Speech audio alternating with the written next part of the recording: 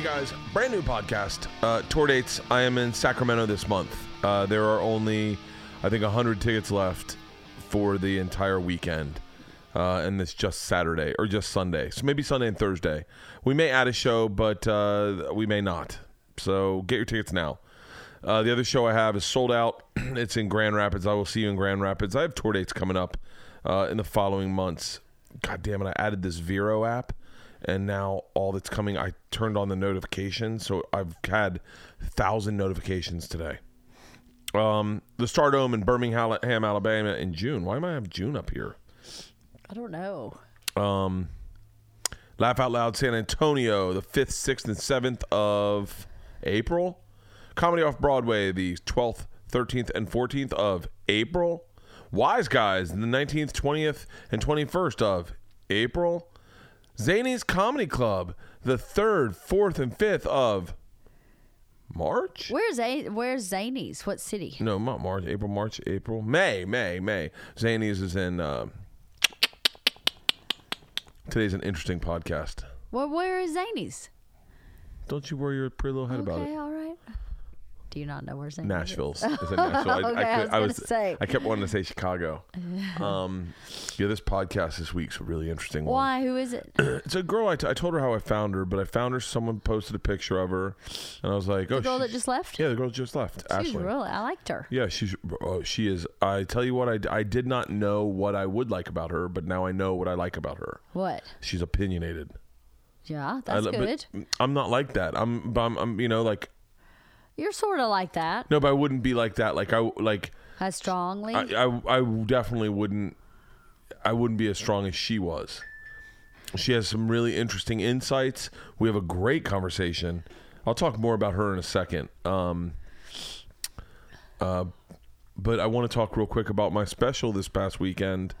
It was phenomenal. It was a dream set. I'd say a dream set and half of a dream set. A dream and a half. A dream and a half. The first show, if you were at the early Saturday show, it was not my best set. It was okay. It was okay. Fine. It was not. It was totally fine. It was not perfect, it was not perfect, but it was completely fine. And I was Except for like the drunk heckler in the corner. There was a heckler. There was like. I mean, so bad. I was sitting next to him, and I got up and asked him to shut up myself, and then I went and got security and asked them to shut him up. That's what you get, so Philly. bad. That's what you get when you pick Philly. That's what you get. And he couldn't even sit upright in his chair. He was so drunk. And then there were some people in the back talking, and I was hearing people shushing them. It was just a very, and by the way, it is not that crowd's fault. We had some technical difficulties, and the show started an hour and a half late. And I think they were probably sober by the time they got in there, and they were maybe a little frustrated. And then we started right immediately, and we told people they couldn't move at one point, and so it wasn't entirely their fault. It was that is the price of doing business sometimes. Yeah, it is. And then I went up for the second show, and I had I will only say the second best set of my life, because you're never going to replace the best set of my life. That was a 7-minute ICM set that changed my life, that got me into the business. That's before I knew you, right? But then, man, that show, I would argue that show I did, that second show Saturday, was the best set of my life, only because it was 1 hour. It was flawless. No flubs, no hiccups. No timing was great. I was in the moment. I ended up doing my whole set. I ended up telling 2 stories I didn't plan on telling, and they killed harder than it just could not have been better. It could not have been better. I said thank you to a bunch of people as a joke on Instagram, but sincerely, all the people at Preston and Steve, Casey, Kathy, Nick, Preston, Steve, you guys, for having me on that show, thank you so much. I know that all my shows were sold out. I know that, but the fact that you guys have welcomed me into your family for so long is it's not lost on me, and that's part of the reason I enjoy doing your show, because it really sets my buttons straight for the weekend and gets me into Philly. Right. Thank you, Philadelphia, for coming out and supporting me. You guys really treat me like a brother, and the city of brotherly love. I really appreciate it. Well, thank you to the Eagles. What were you going to say, Leanne? I think you need to tell that one story. What's the one story? The story about break a leg. I think you should tell that story. Oh. Because that's a pretty amazing moment. This is really fucking amazing. So we get ready to go. The girls fly out. My mom flies out. We get 3 hotel rooms. And Leanne and I are getting ready to leave for the show. Of course, Isla comes to my room. I think I lost my phone an hour before showtime. Right. Oh, it was really an hour, 2 hours and a half. But and so we go to leave the girls, and Georgia says, break a leg, Dad. And Isla goes, break 2 legs. And then Leanne goes, actually, Isla, that's not why they say that. They don't say that. That doesn't mean Dad should break his legs. In Shakespearean time, to show approval, an audience, instead of clapping, would stomp their feet. So the premise was, you'd hope you'd do so well that they'd stomp their feet so hard that someone would break their legs. And then Isla says, Dad, break 1,000 legs. Yeah. And we walk out and we laugh and giggle. So I do the first show. Like I said, not horrible, but definitely not. If I had done one show, fine. It was fine. I know, but you get critical. You get critical as a comic. It wasn't what the second show was, and the second show was what you dream of. Yeah. And I start my set. I come out good. I come out strong. And I by the time I am on my 1, 2, 3, 4, 5th joke. By the way, these are shorter jokes just to get things moving along. I do the act out of it that I do, and they start stomping their feet so fucking hard, I thought we were going to bring down the truck. I was sitting underneath the balcony, and I thought, this is going to totally screw up the audio of this special. They're stomping so loud. It sounds like an earthquake. They're laughing, cheering, and stomping so hard that there's a moment where you see me honestly turn to look at what is the guy I'm jacking off. It's a long story, but I go to turn in the bit. I turn to look, but I'm looking at the room going, what the fuck is this? Right. That show could not have been better. They stomped throughout it. It was a rumble. They at the end, a guy, probably 300 plus pounds, rips his shirt off on the balcony. All their shirts are off on the balcony, and the guy's covered in eagle tattoos, and he's cheering, and I tell the Jib, I go, catch him. Jib swings around to him, gets right up to him, and in perfect Philly fashion, he looks right into the camera and starts going EAGLES, and the whole place just catches up with him and yells Eagles. It was fucking magic. My agents were there. They were through the roof. One of my best friends my whole life, Tony Hernandez, was there, and he was like, I felt like I just watched you throw a no-hitter. He was like, it was the best. I'm just so grateful. Thank you so much, Netflix, for giving me this opportunity. Hopefully, what happened in that room was caught on camera the way we want it to be shown, and it'll come out like that, and everyone will get to enjoy it. But it was a fucking dream weekend. It was a dream weekend. It was powerful. Powerful Bert Kreischer.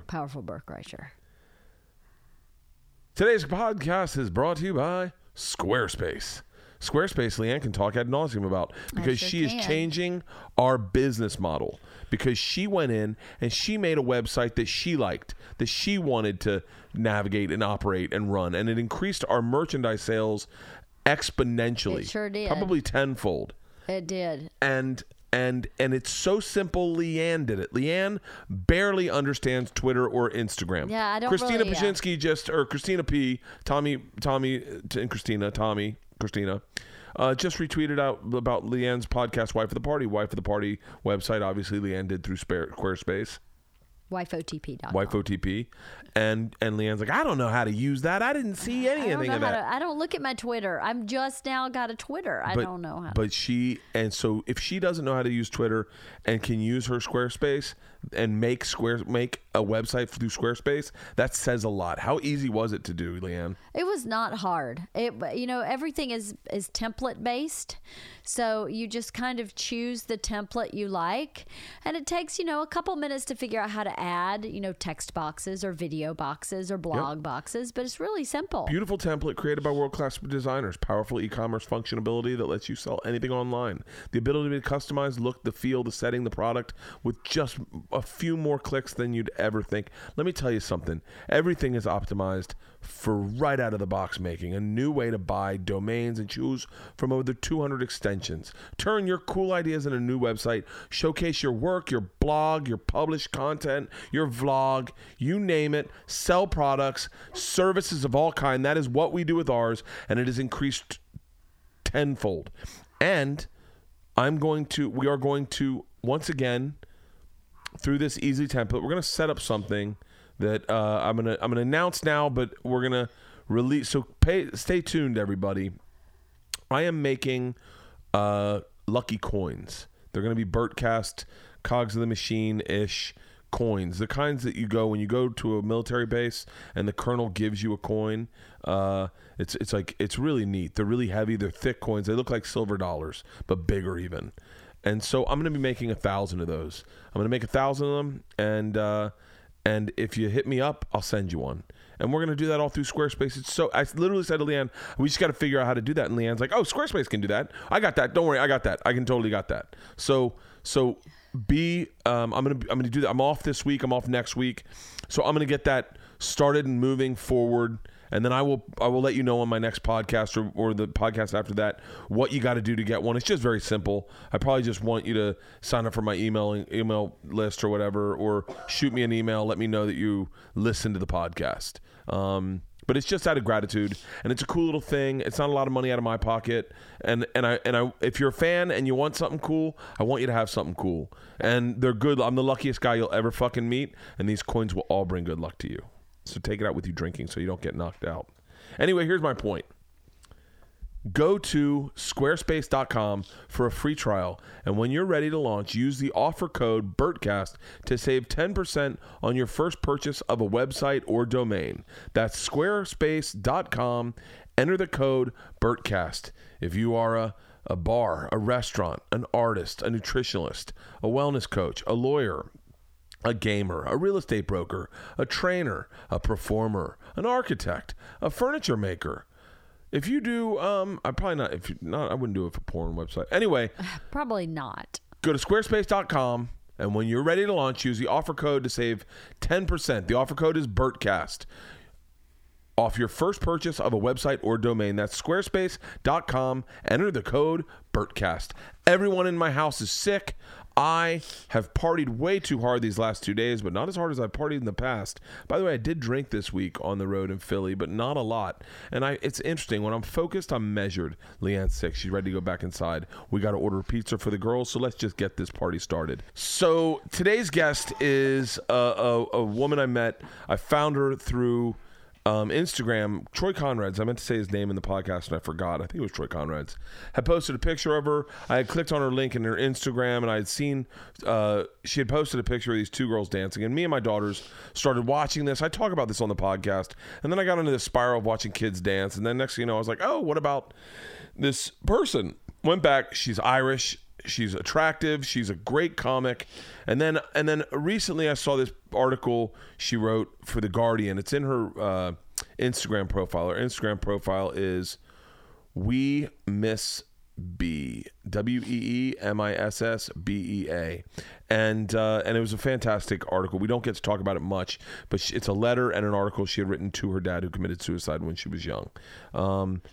And I found it fascinating, and I know a lot of people deal with that stuff, and you know that I've lost a friend to suicide, so I was like, this would be a great person to have on the podcast. We ended up not getting to that because we have a very interesting conversation about women in comedy and the accessibility for women at certain clubs, namely the Comedy Store. We talk about the Comedy Store a lot, and she and what. In essence, it would be affirmative action. Halston, correct me if I'm wrong on any part of this, because but what would be affirmative action? Allotting more spots specifically for women, and we talk about it. It's a great conversation. We talk about how more conversations need to be had in this country, because no one wants to relinquish their side. And that maybe both of us didn't do that here, or maybe one of us did, or maybe we did. Maybe we learned something. I don't know. Maybe you'll learn something. My point is, it's a great conversation. I will say, Leanne, that what she did accrue from this was, I make a lot of money. That's what I must have put forward a bunch. I'm sure it's insecurity, whatever I was saying. My point was trying to be this, and I will only clarify for what you may hear me say and may come off obnoxious if you misinterpret it.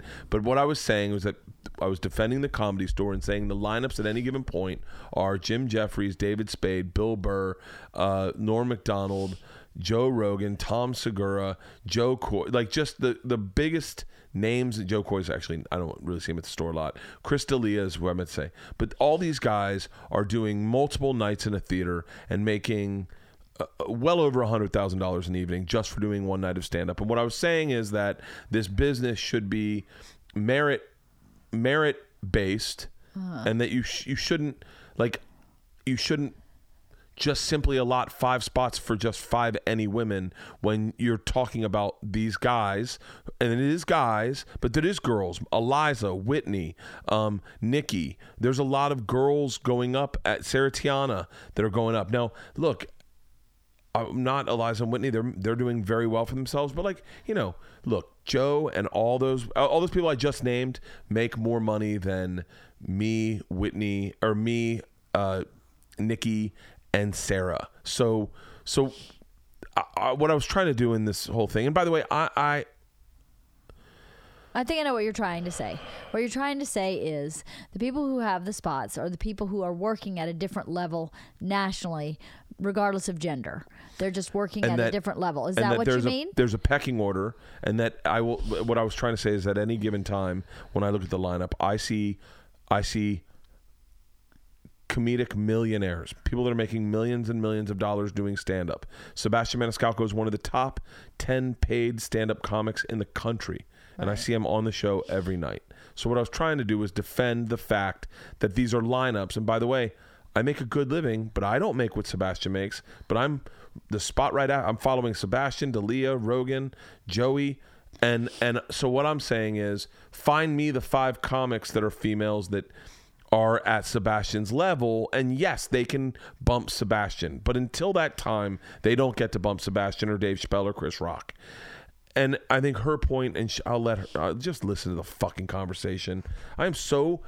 It's so hard being a white guy these days because you just don't want to fucking offend anybody. But you're like, I definitely have a brain also. Well, I know I should shut the fuck up and listen. Well, it's an interesting debate because I find, why aren't there more women comics? Do they give up before they even get started? We try to talk about that a tad bit, but I don't know if I do a good job of representing men or just the opposite position of what she was saying. Well, my question would be this. Stand-up is a very specific personality type, and there aren't a lot of women with that specific personality type. So I wish I was just a fucking misogynistic pig and could just come at it from that angle, but I'm trying to hear things and rationalize, but then defend logic but I will say this. I think it was a fantastic conversation, and I think I learned a lot. I know at one point I think I know what you're saying now. I think I see what you're saying. She said a really brilliant quote that I'll save for the podcast. I hope you enjoy this. I hope you learn from it, and I hope you love her accent. Her accent's absolutely great. She's awesome. I'm going to have her back on the podcast. We're going to do a drinking podcast in a couple weeks where it's late night. She's Irish. She likes to drink, and I don't mean that racist. Look, I'm just back. I'm going to take a Xanax, go to bed. Oh, fuck, guys. I hope you still love me. I love you with all my heart. Guys, enjoy the podcast today. Ladies and gentlemen, Aisling B.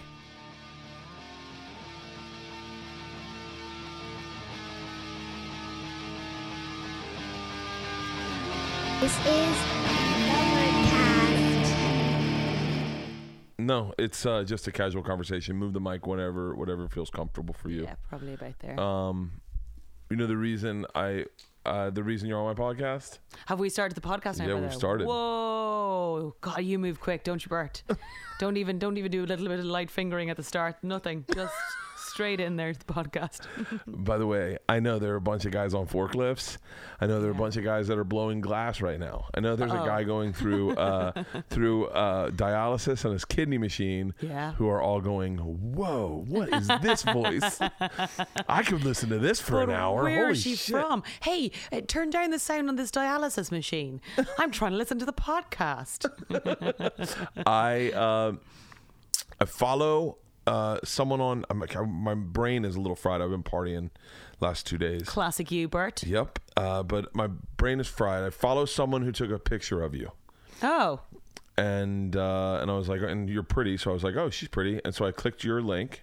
And it said comedian, and I went, I don't know her. How do I don't know Pretty her? comedian? I don't know about that.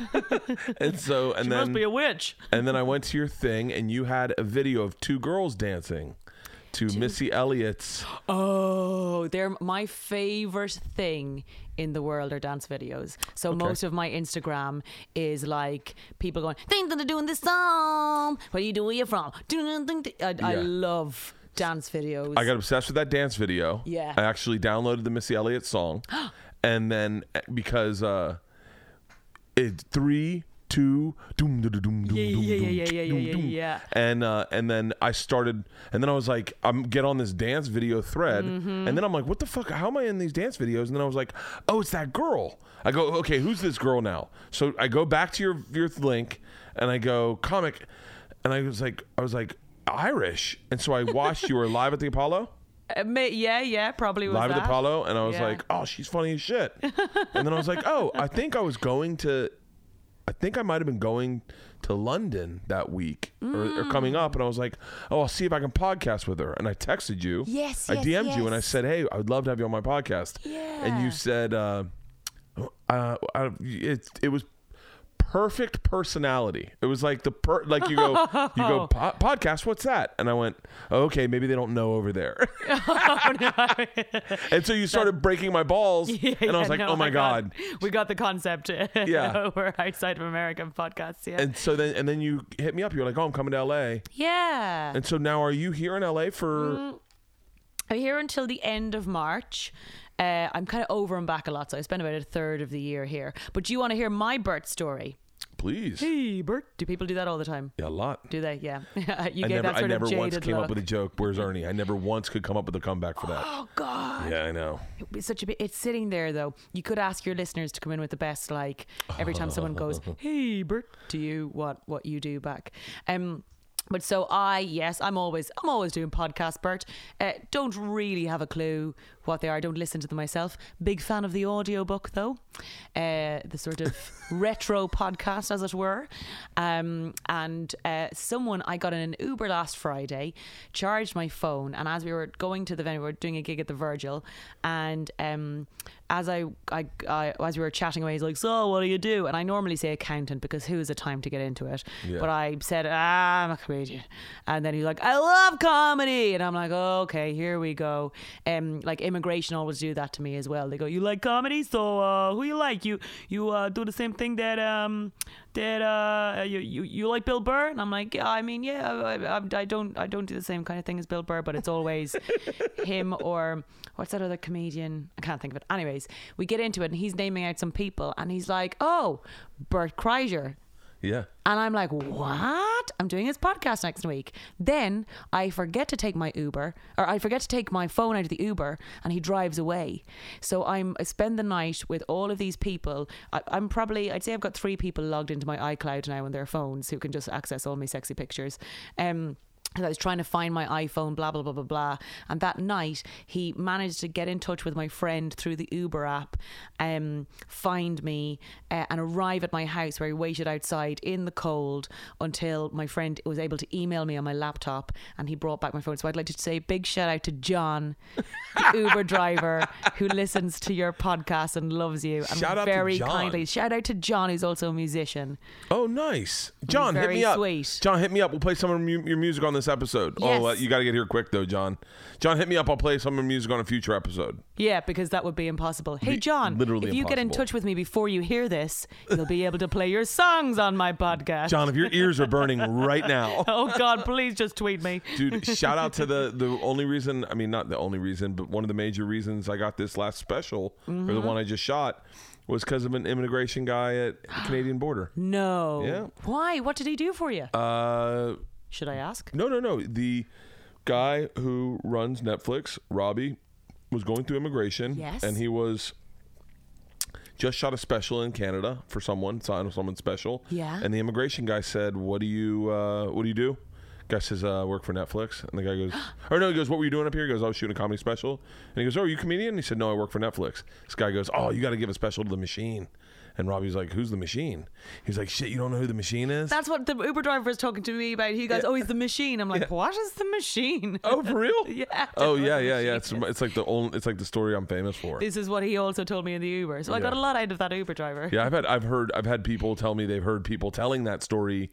I've had people say, I've told your story saying it's my story at a party. I appreciate it, man. It's a good story. But yeah, I when I first saw you, I went, oh, this, I was already into this song, this Missy Elliott song. Yeah. And this whole thread. And then I saw your stand up. I was like, she's great. And so I'm so glad you came to do my podcast. Thank you so much. But then I did the research about you and I was like, oh shit, she's not going to like me. No, I'm not. I wouldn't be a fan of myself. I'm glad I am myself so I don't have to watch me. No, so there's a bunch of things I know about you that I don't know what they are. Oh my God, let's go. Okay.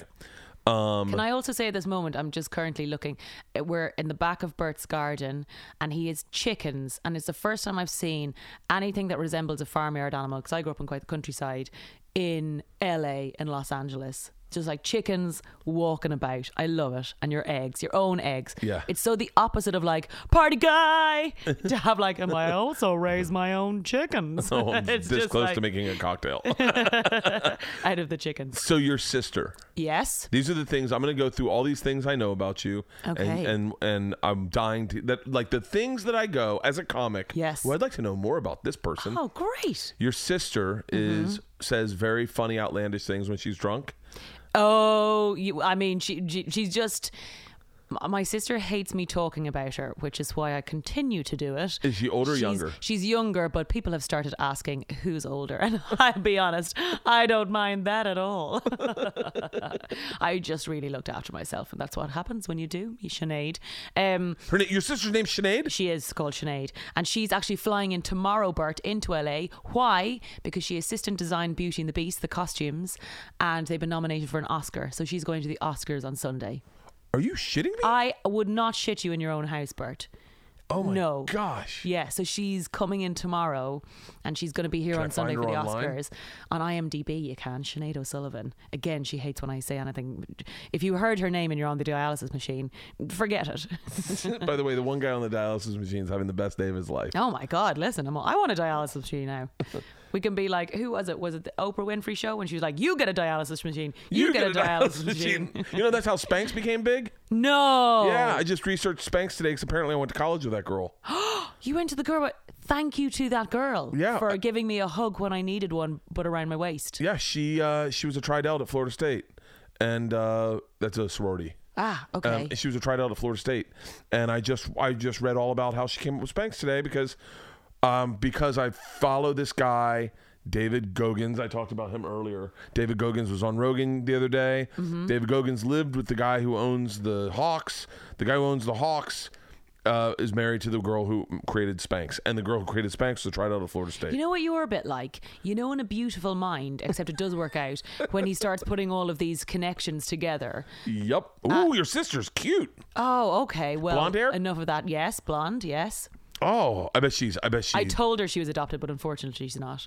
She is, she's adorable. Oh, totes adorbs. Yeah. I'm very proud of her. She's an extremely accomplished person. But again, because she's such a go-getter and extremely capable, amazing designer and very creative person. She also designed one of the Black Mirrors from the last series. You know, the one about, I'm not sure if you watched them. Don't start me on Black Mirror. Okay, I'm not going to start Black you. Mirror. Whoa, Bert. But did you think the costumes on the ones where they all had to rate each other in the second series? No. Did you think they were great? I didn't see it. Did you not see that I didn't see it. I love it. I hate that thing I've never seen. I saw everyone talked about this Black Mirror, about the one Black Mirror one where the girl and the guy hit the guy in the car on the bike. Oh, yeah. And they were like, this is the greatest thing I've ever seen. And I watched it. It's an hour long. It is. And I'm like, quite long. Okay, I get it. There are some, I mean, you know what? The great thing about them is there's so many different types and kinds that there's something in there for everyone. There's also some rom-com ones. There's some dark ones. There's some action ones. For real? Yeah. See, I like time travel. Not all of them. What ones are kind of time travel-y? some of them are kind of set in a not too distant future, so Yeah. you'll like those I ones. saw Metalhead. Metalhead was a good one where the what's that robots are chasing the people. Oh yeah. That was a really Charlie good one. wrote that one. Charlie Brooker wrote Who's that. Charlie? That's his. Charlie Brooker. So they're all Charlie Brooker. So Charlie Brooker is quite a prolific comedian in the UK. Oh, for real? Yeah, he's like one of the biggest. It wouldn't be necessarily a stand-up, more he does Like like a a Judd slightly Apatow? political, kind of now because of all the Black Mirrors he's produced and written. He does this thing called Screen Wipe, where he talks about the most watched stuff and how the year went. So he'd be kind of like almost more of a John Oliver type of character, where he reviews stuff in a kind of comedian. It's interesting that Yes. you use a British guy as I an know, American I example. know, I know. He I got was in trouble like- for saying "we" the other day. We. He said something about America and said "we" as American. Americans lost their shit. They were like, "Bro, you're not one of us." Whoa. I love the things people will jump on. Don't you dare. Can I tell you what's driving me nuts? And I know you'll have an opinion Yes, on this. please. And by the way, be careful, because what you did say at the beginning of this podcast does apply somewhat. I will say collectively to everyone listening, we are a tad bit mouth breathers. Like I want to talk about feminism in a second. I want to talk about the letter you wrote to your dad. These are all things that are stuff that are right up everyone's alley. But this is a careful one in America, because I think everyone here is open. What does rabid mouth breathers mean? We just breathe through our mouths. Just like an idiot, pretty much. Goes, Okay, but does it mean anything bigger? No, Like, is it a just- metaphor for a type no, of person? just a meathead. Okay. Meathead. Ah, I hate hypocrisy, and so babes. So do I. No wonder we get along famously. yeah, and so like I don't have a problem with people boycotting companies for the NRA. I do think that they are these companies that have deals with people that are members of the NRA. Totally makes sense. It's what America's founded on. I don't think it's going to change anything. I think that the gun lobbyists, there's too much money in guns. There's way too much money. You're not gonna move the needle at all. But what you will move the needle with is if you attack celebrities that support guns. And famous celebrities are like Whoopi Goldberg is a big NRA supporter. You know? Is she? Yeah. And I was like, and in my head, by the way, I don't want Whoopi Goldberg attacked. But if you want, go after the people where Ooh, what a spicy thing to come into a podcast and have their own shoot. Yeah. Ashling, do you believe celebrities should be shot? Whoa, but I liked it better when we were talking about chickens in Ireland. But it's like one thing to see. I'm going to use Amy Schumer because I'm sure she's someone that probably has tweeted about this. But it's one thing to see my liberal comedian friends go after Delta. That's fucking. Yeah. There's no one. They're not hurting anybody. Do you know what it is? It's very interesting because this is going to sound like a toodly-eye Irish thing, but we don't have guns in our country. And they just use sticks. Haha. The army do, but we're a peacekeeping country. And it is why I was talking to your wife earlier on about Queer Eye for the Straight Guy. And there's this other show I love on Netflix called Ugly Delicious. And why I love it is it's this Korean chef who goes around and talks to different communities about their food and stuff like that. And it feels like a show that is not judgment or not too left or not too right, but is using the things that America brings it together. Because I've been coming to this country for the last 4 years, and I pop in and out for 2 months at a time. And in the last year and a half, it's been nuts.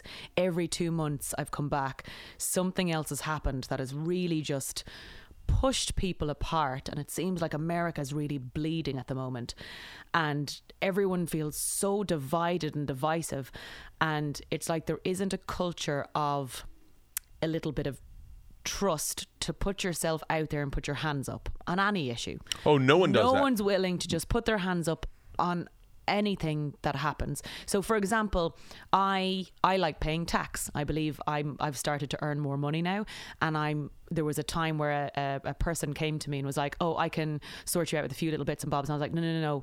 Like, I want to be wise with my money and clever and not be stupid, but I also want to pay my tax, because I pay tax so that someone who can't work will be able to get back on a ladder, and then you pay it down. And that is not me losing out. That might be me losing a bit of money, but I'm hopefully gaining a better society.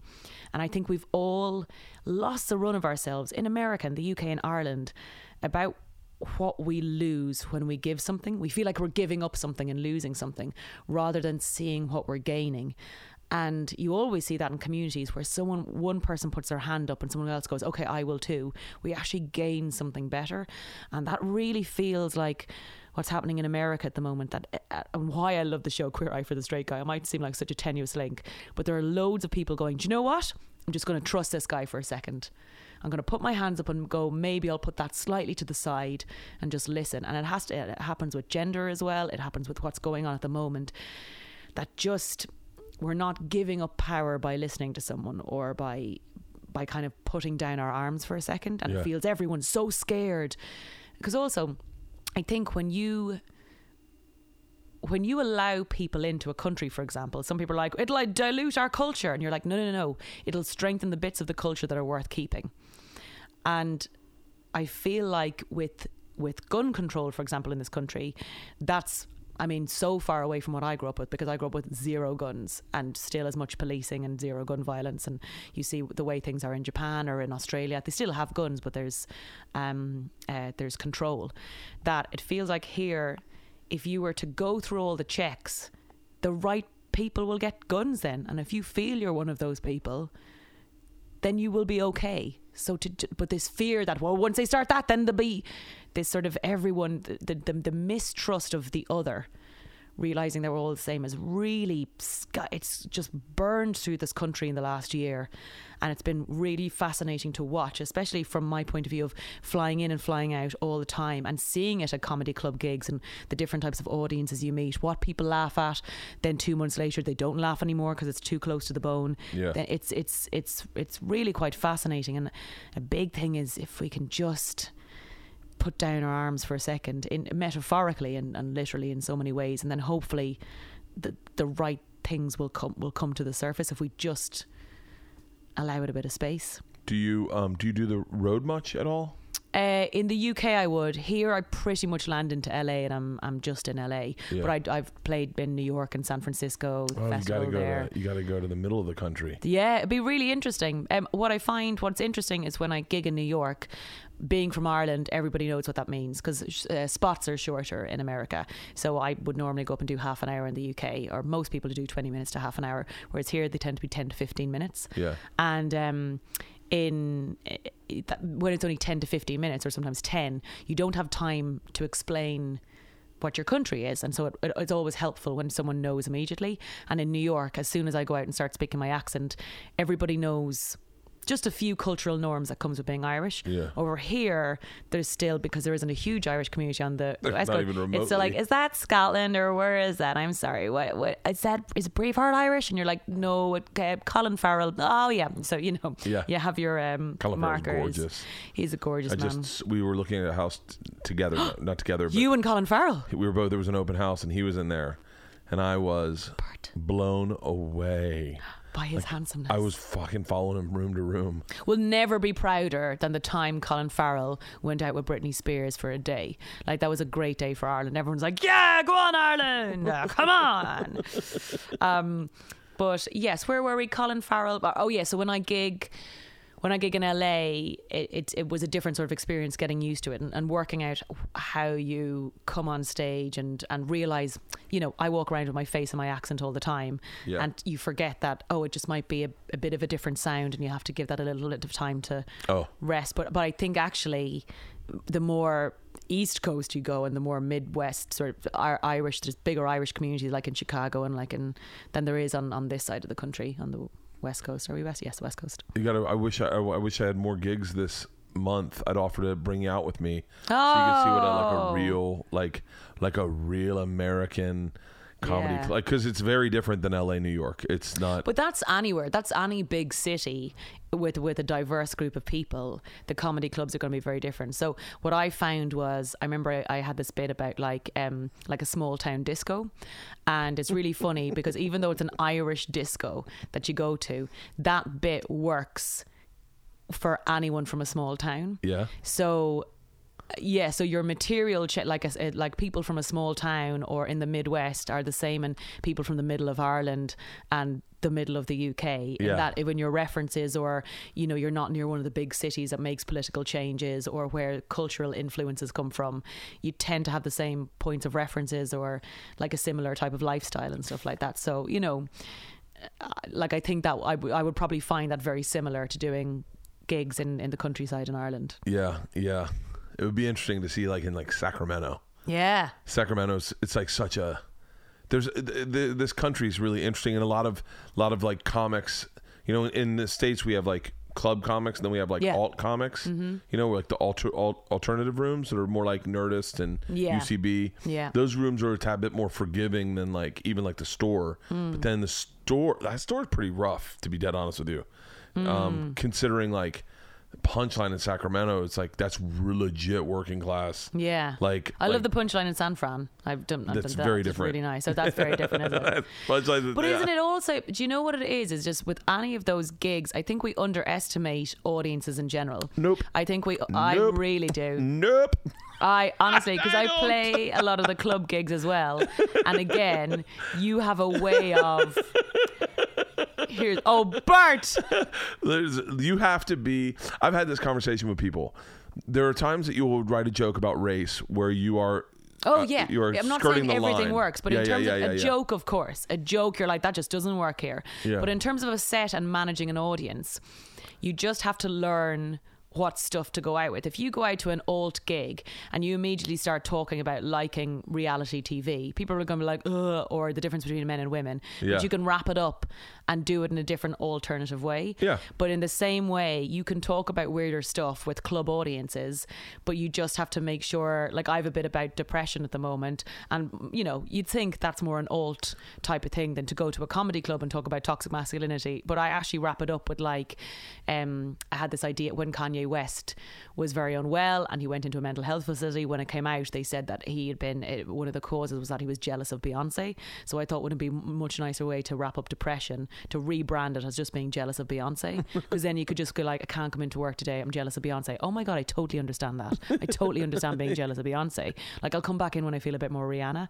And like, you can take an idea that might seem like a bit of a bummer to talk about at a gig and package it in a more mainstream way. Like, you can, I don't think it's always like, oh, they just want to talk about. You don't have to dumb it down. You don't have to go in and just go like, so who wants to talk about Olive Garden? Yeah, you know, like, exactly. I definitely, I would never say that I ever take what I find funny and try to repackage it in a more digestible way for the middle of the country. But there are times where you do have to be aware of where you are. That's okay, but even doing that, you're not losing out who you are, because if you were to go to a dinner party with a load of friends, sometimes you don't start changing into a tux, but you might make a bit of a more of an effort and put on a jacket. That doesn't mean you're not being Bert in his sweatpants and hoodies and baseball caps anymore. I'll definitely wear but you could wear a baseball cap with maybe nice new trainers. Like, you can do versions of yourself where you're not giving away your voice, but you're like, oh, I do have to respect where I'm going here. I always remember in Steve Martin's autobiography, he talked about how, because I don't like dressing up for stage. I'm more comfortable in flat shoes, a pair of trousers, and some kind of sweater jumper top. And but I also understand that on a Saturday night, if you're going somewhere where it's people's Saturday night and they've paid $20 into a gig, you just kind of rock on stage like you've barely washed yourself. They have paid money, just a suggestion that you appreciate it's their night out and they've gotten a babysitter and they've bothered to come out. So, you know, brush your hair, put on a nicer version of your sweater, sort of thing. Wait, do you know that? Are you aware that I perform shirtless? No, not at all. But you know, like, do you brush your shirt? No. Do you brush your chest hair, for example? I fluff it. Yeah, exactly. I make sure my necklace is straight. Yeah. And then it dangles nightly. As you said that, I was like, I'm charging $35 a ticket and I don't even wear a shirt. But that is like, that is more Saturday night for me, because that's like Chippendales. That's like, take it bloody off, mate. And what kind of hat do you wear when you're on stage? Do you wear any hat? I got this one in Detroit. You wear a hat but no shirt. Yeah. So this is what I'm talking about, Bert. I'm doing a queer eye for the straight guy on you now. You don't have to change that you perform shirtless, but maybe don't wear your grubbiest hat if it's a Saturday night out. There we go. You wear a nice baseball cap, and they're like, that's his character. Nice jeans, nice shoes. Nice jeans, nice shoes, no shirt. Yeah. Sounds like $35 worth for mama, if I'm honest. $35? I love your accent. $35. I said the TH. So how long have you been doing stand-up? Because I know you kind of exploded on the scene. It happened very quickly. You won like the big it was a newcomer competition. Yeah, I started, so I've been an actor for like 15 years. And successful. Paying the bills, which was nice. Do you know what it was? It was quite free. It was like a baptism of fire, but also I'm very grateful. But at the time I was a bit overwhelmed. I started stand-up and within a year was on TV. But I'd been an actor like for a long time. So take me from beginning to where we are right now, if you can. So in went to nutshell. university in Dublin to do like French and philosophy, and was in a sketch comedy group there. Then was like, I'll never do comedy again. And I went to drama school in London to learn how to be a very serious actress. And when I came out, acting didn't go too well, as in I just wasn't getting work. I was getting little bit parts and stuff, but not the dream. Yeah. And I started script writing, and then I got a job in a show that Sharon Horgan was making, where I played her sister. Who's Sharon Horgan? Sharon Horgan has a show with Rob Delaney called Catastrophe. Oh. It's on Amazon. It's done quite well. Do you know Rob Delaney? I He's do. a stand-up. Yeah, he's one of my pals as well. And so I lost thought his to son. myself, he did. Yeah, that's what I read. That was heartbreaking. Yeah, I knew him quite well. He was a beautiful little boy. And to anyone out there grieving, you should read Rob's post because it's quite beautiful. They are, I don't know, it's not my story to tell or anything, but Rob is an amazing father, and they are a testament, like what I was talking about earlier with love, to what love can do. Like Henry was very unwell for about a year and a half, and to go into that house all the time and see the amount of love and energy and bounce in the house despite what they were going through, and it has been hell on earth, but and even for their other two boys, and how loving those two boys have come out of it, and how loving Henry was so funny.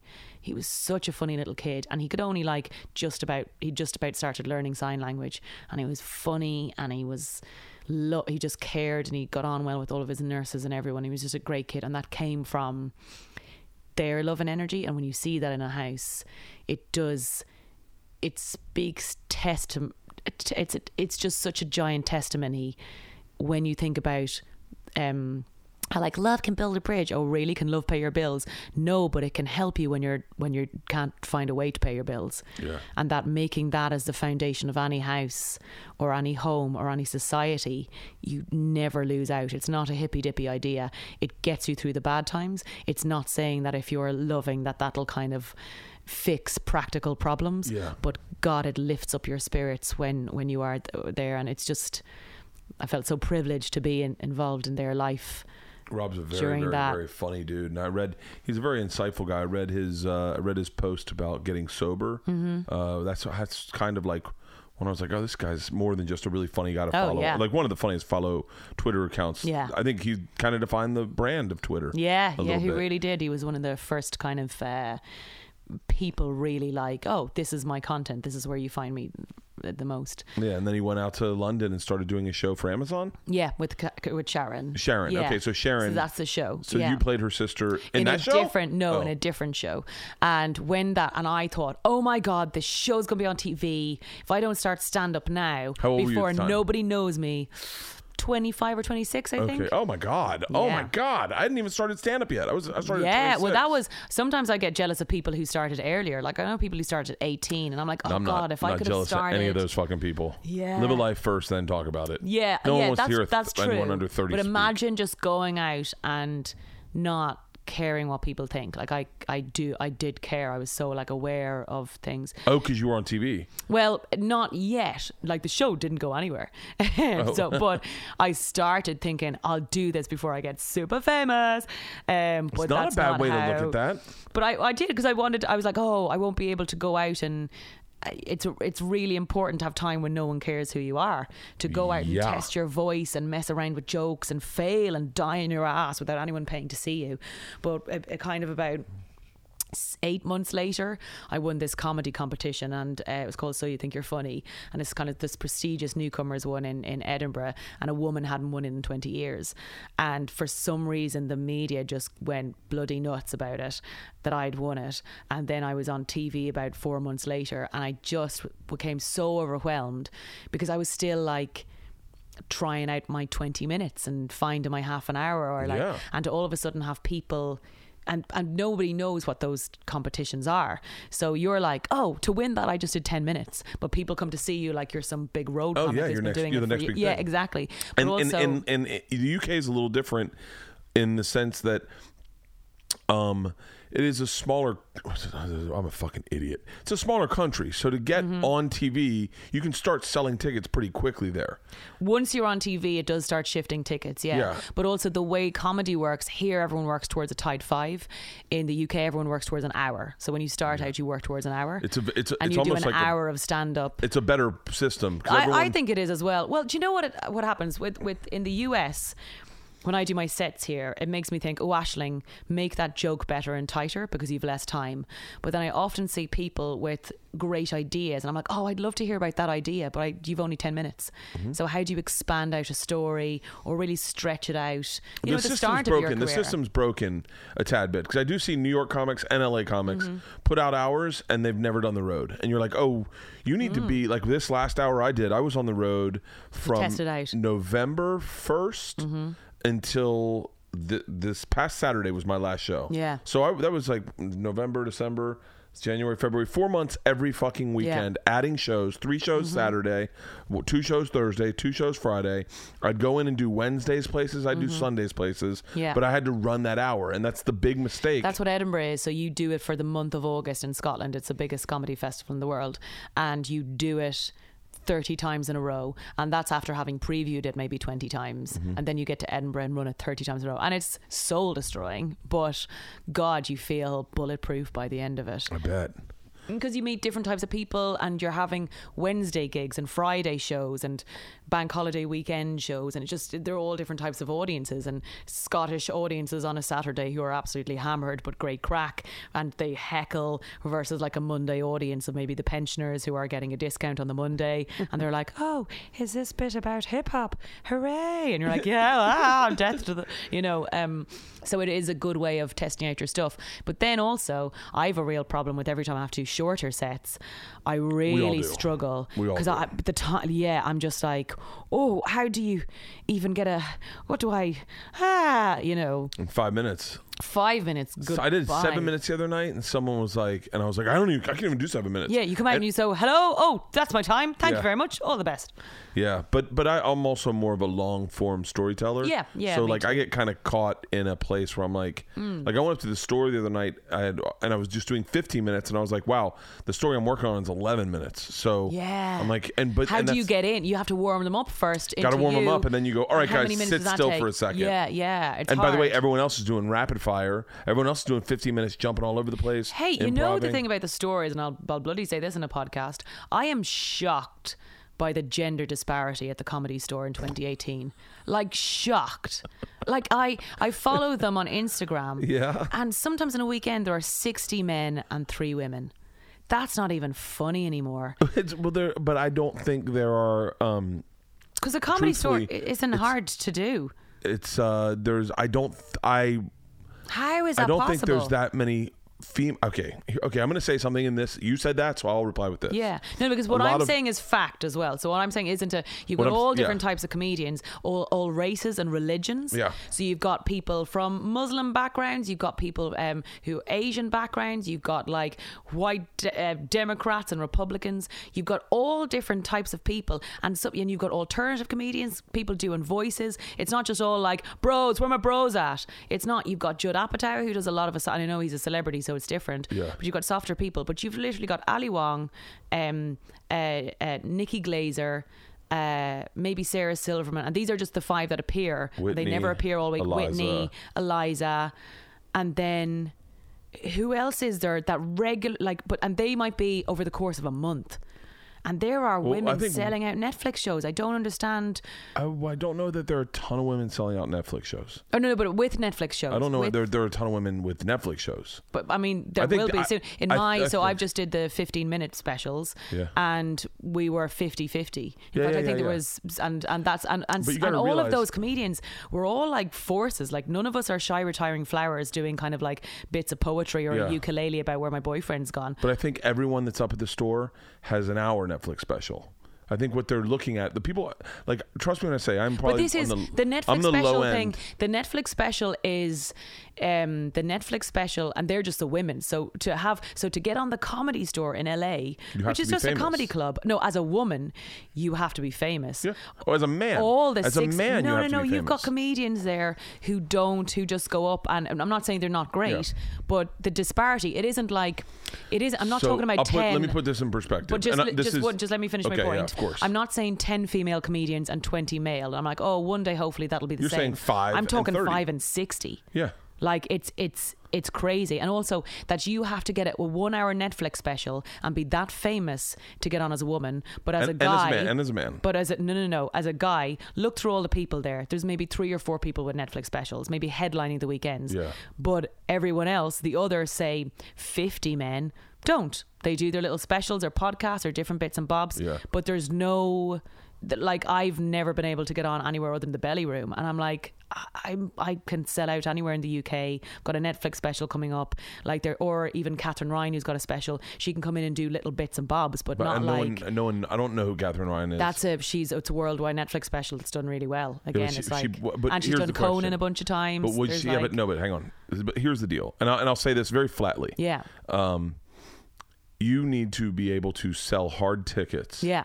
To be working at the Yeah. the store, and I don't know Catherine Ryan. Yeah. But how big are the theaters she plays in the States? Oh, big! Like Like, yeah, is she so her huge? Netflix special did I really think well. she would easily work at the store if she wanted to. Yeah, she could very but easily. What I'm saying is that I understand if that was a store to headline, if that was a policy for everyone. It's not. But It's not, there are like 50 male comedians over that weekend who don't sell like that. I was I'm like, arguing where at are the at a principle, and I think I know what you're saying. Is that If there you are just had to have 10 yeah. guys that are actually just working that aren't famous, aren't anyone. 10, I'd say 40. Okay. So because if you just had to have that, you're like, great. What we don't talk about is a Comedy Store. We go and talk to the Netflix. We make sure that there's more of a, in terms of who gets specials and blah blah, blah, or just the industry in terms of how we foster talent. Just let me finish. So in terms of how we foster talent, Yeah. we look at the problem in the greater area. But the Comedy Store is literally the only place in LA that does not reflect what's going on. It just doesn't reflect it, and it does in terms of skin color and religion, but just not gender. And I cannot believe it, because there are names who go on there, but it's not. If everyone had to pass by that test or had to have at least X amount of TV credits or whatever, you'd be like, okay. But that's not, honestly, once you start looking through their Instagram account and look through their weekend line, I just look to see what time I go up. And by the Yeah. way, I will say, you'll start to go, oh God. I just looked at their website 2 seconds ago for my buddies going there tonight. It's easier if you look at their Instagram, because they post the weekend's lineups. So they have 1 to 15. So this is the You know? original rooms lineup for tonight. Rogan, Whitney, Chris, David Spade, Jeff Ross, Eric Griffin, Theo Vaughn, Sherry Shepard, Jason Gillern, Fahim Anwar, Sarah Tiana, Court McCowan, Jack Knight, Sandro Iglio, Lucas Hurl, Sandy Danto. So I think That's one room. So that's what, 2? That's the OR. 2 out of 15. So and the original room is the That's like the main room. the one to the bigger left room. as you go in. The main smaller room's room, most yeah. produced shows. Yeah. So the store doesn't really have anything to do with that. That's people coming in, taking over a night, them promoting it, and them usually putting up their friends and famous people to try to sell tickets. So that in that room, I've had rooms where it's like being me, Norm Macdonald, David Spade, Joe Rogan, Chris D'Elia, Whitney, Eliza, like every single one of those is a theater act. Yeah. So like there's not Segura, Christina. There's like a huge. But that's produced. Yeah. But in the OR, I know what you're saying. But there. It's just not that it's 5 and 10. It's 2 as opposed to 13, Yeah. and that's But I even think 2. that's more Some nights indicative it's of like how many women get into comedy. Like there are a lot of men. I really don't think it is anymore, Bert. Honestly, I'm there. I don't see a in lot the of women. community. I don't see a lot of women doing stand up. But by the way. But are you always going on up at the store? You always going up at I the go store? up the store, but I go up the store. That's probably the problem. But we could also argue the store is the greatest place in the world to do comedy right now. I don't agree. There's not one better comedy club in the world better than the Comedy Store in LA. Oh my God. Like, and then the LA. When you're looking at it from a point of view that basically isn't representing your voice or your gender, it's really hard to see that. You're like, how you're seeing one thing. You go to if the Comedy Store was reflecting what's going on in the world, imagine if for every there was only 13 white people on every bill and only 2 black acts every single, or only 2 people of color on every single, and that's not, women are half the population, and that was what reflecting. You'd be like, well, that would start to send out a message. But what percentage? That would start to send out a message the wider, going, don't get into comedy. No, but because I don't think you will have to have an hour Netflix show before you'll even be allowed on a normal Thursday evening. But I had to sell tickets before I get up to the store. Yeah, but there are loads of people selling tickets. That's what I'm saying. No, I'm going to put it. I'll bring it back one step. But like, trust me when I say, there are not that many people selling tickets. There are a lot more than there ever have been, but like, there are very few comics going out on the road and making $100,000 in a weekend. Mm-hmm. Very few, and myself included. I'm not making $100,000 in a weekend, but most of the lineups I'm on, those guys are making over $100,000. But if you're an important venue as well, this is where the Comedy Store is so well known. Yeah. And I do feel it's really sad that there isn't a responsibility there to bring up new comics. Yeah. You're like, you can hop on anywhere if you're Judd Apatow. So if you only need 2 or 3 people to sell a night like that, why not start to reflect outwards? Because then what about me? What about you? There's and you can always hop in as well. But like, there is that the fact that there aren't more well-known comedians in LA, of which there are loads going up regularly there. Like that, there's not. Yeah. So like, the store's a very complicated place. You want to go up? Yes, you're famous, but are you booting a famous woman off because they'll definitely have 13 men there? No, I would so definitely. What about trying? I am definitely taking a white man spot. I am not taking a woman's spot. There are lots of white man spots, so don't worry. There are a lot. Oh no. There are. Trust me, I've got my spots get taken from me. Yeah, I'm competing but imagine that there are no spots for you. So imagine that there is no one coming in taking yours. But I don't think. I'm glad we're having this discussion because it is really interesting to hear from your point of view. It's just, as an international act who can sell out stuff in the UK. International comedy is very different than American comedy. American comedy is a different beast than. Trust me when I say, American comedy is a different beast. But no, I'm saying as a UK act coming in who can sell out stuff in the UK, coming in, I feel like I'm looking at lineups from the 70s. I'm sitting there going, what? Yeah. No, the Comedy Store. Are you? And I look, because I follow them on Instagram, so I'm constantly actively looking now. Every time they normally have like 3 pictures on Instagram, a bunch of pictures, and you can look through original room, belly room thing. And when you constantly do that, Wednesday, Thursday, Friday, I'm not talking about the big Saturday night gigs. You're going, Jesus, this is boring as hell. To me, I love this. I know you're a feminist, and I want to have this conversation. You're a feminist. I'm sure you're a feminist. Yeah, exactly. Of course I am. But I'm it's also about realist. Representing I completely get what you mean about money. I completely get what you mean about status and about the Comedy Stores for famous people. I get that, but not famous people. Just the greatest comics in the world are working there. Like, in the world. But then in America, not in the world. I mean, obviously, we're not booking South African acts and then flying them over to perform there. But who's living in LA? Those are the biggest comics living in LA and arguably the world. Like I've seen like Chris Rock, David Spade, Dave Chappelle up every single night. But there's this interesting thing. I suppose this is where it falls into, people are always like, oh, you want to be that? You just got to work harder. There's an element of, and this is what I'm talking about, putting down your arms for a second again, of not allowing people, you can't be what you can't see. And if the Comedy Store is supposed to be indicative of what's going on in culture right now, and you don't make an active choice to go, do you know what? Women are making fucking money. Bridesmaid had to fight so hard and had to get a man to produce it to make sure we go, women make money. Those specials all sell out. Women make money. Like, women want to come and see women, and we make cash, and we make dollar. I think the women that are making money are definitely working there. Yes, but in terms of the bigger industry, all you need sometimes is a chance to get in the door. And then it's like, people are like, oh yeah, So if you don't have more women on your bill, what are you saying outwards? And sometimes it's about going, oh, maybe that person isn't as famous as Joe Rogan right now. But you know what? I'm going to make sure there's one more space there and it's 4 or 5 instead of 1 or 2. And actually, that'll allow those people to be in a place where then they go and get their Netflix specials. And we were the place that started it. I'm not talking about putting open mics on, but people who are doing it well enough. So that's what Netflix are doing, for example. So I just did a 15-minute Netflix special.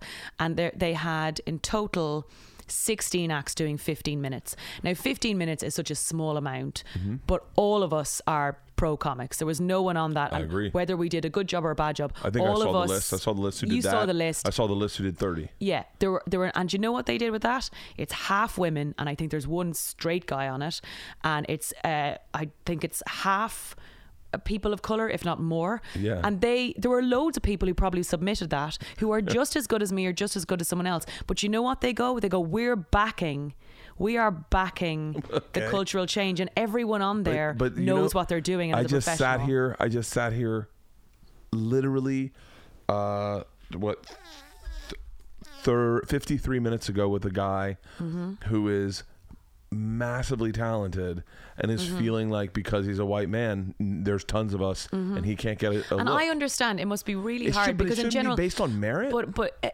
this is always the Ashley shouldn't be based on merit, and I totally get that. Man, it's so hard when you work in a creative industry or you work in anything to feel like, oh, I've just lost my thing to diversity. But there have been times when my parts that I've auditioned for I know went diverse, and maybe I would have been brilliant at that part, but actually, to be honest, from a moral point of view, we need to see more people of colour on TV who aren't just playing hoodies, drug lords and refugees. No, I agree. And so I had to lose something to for that story to be told in a better way, and that's where we are now in this world. And it's really hard. No, but it is. How about hear my argument out? Okay, say that the Comedy Store says you have a brilliant idea.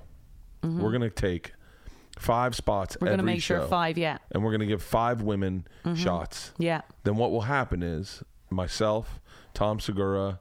You'll work a bit less. No, we'll just start going to another club.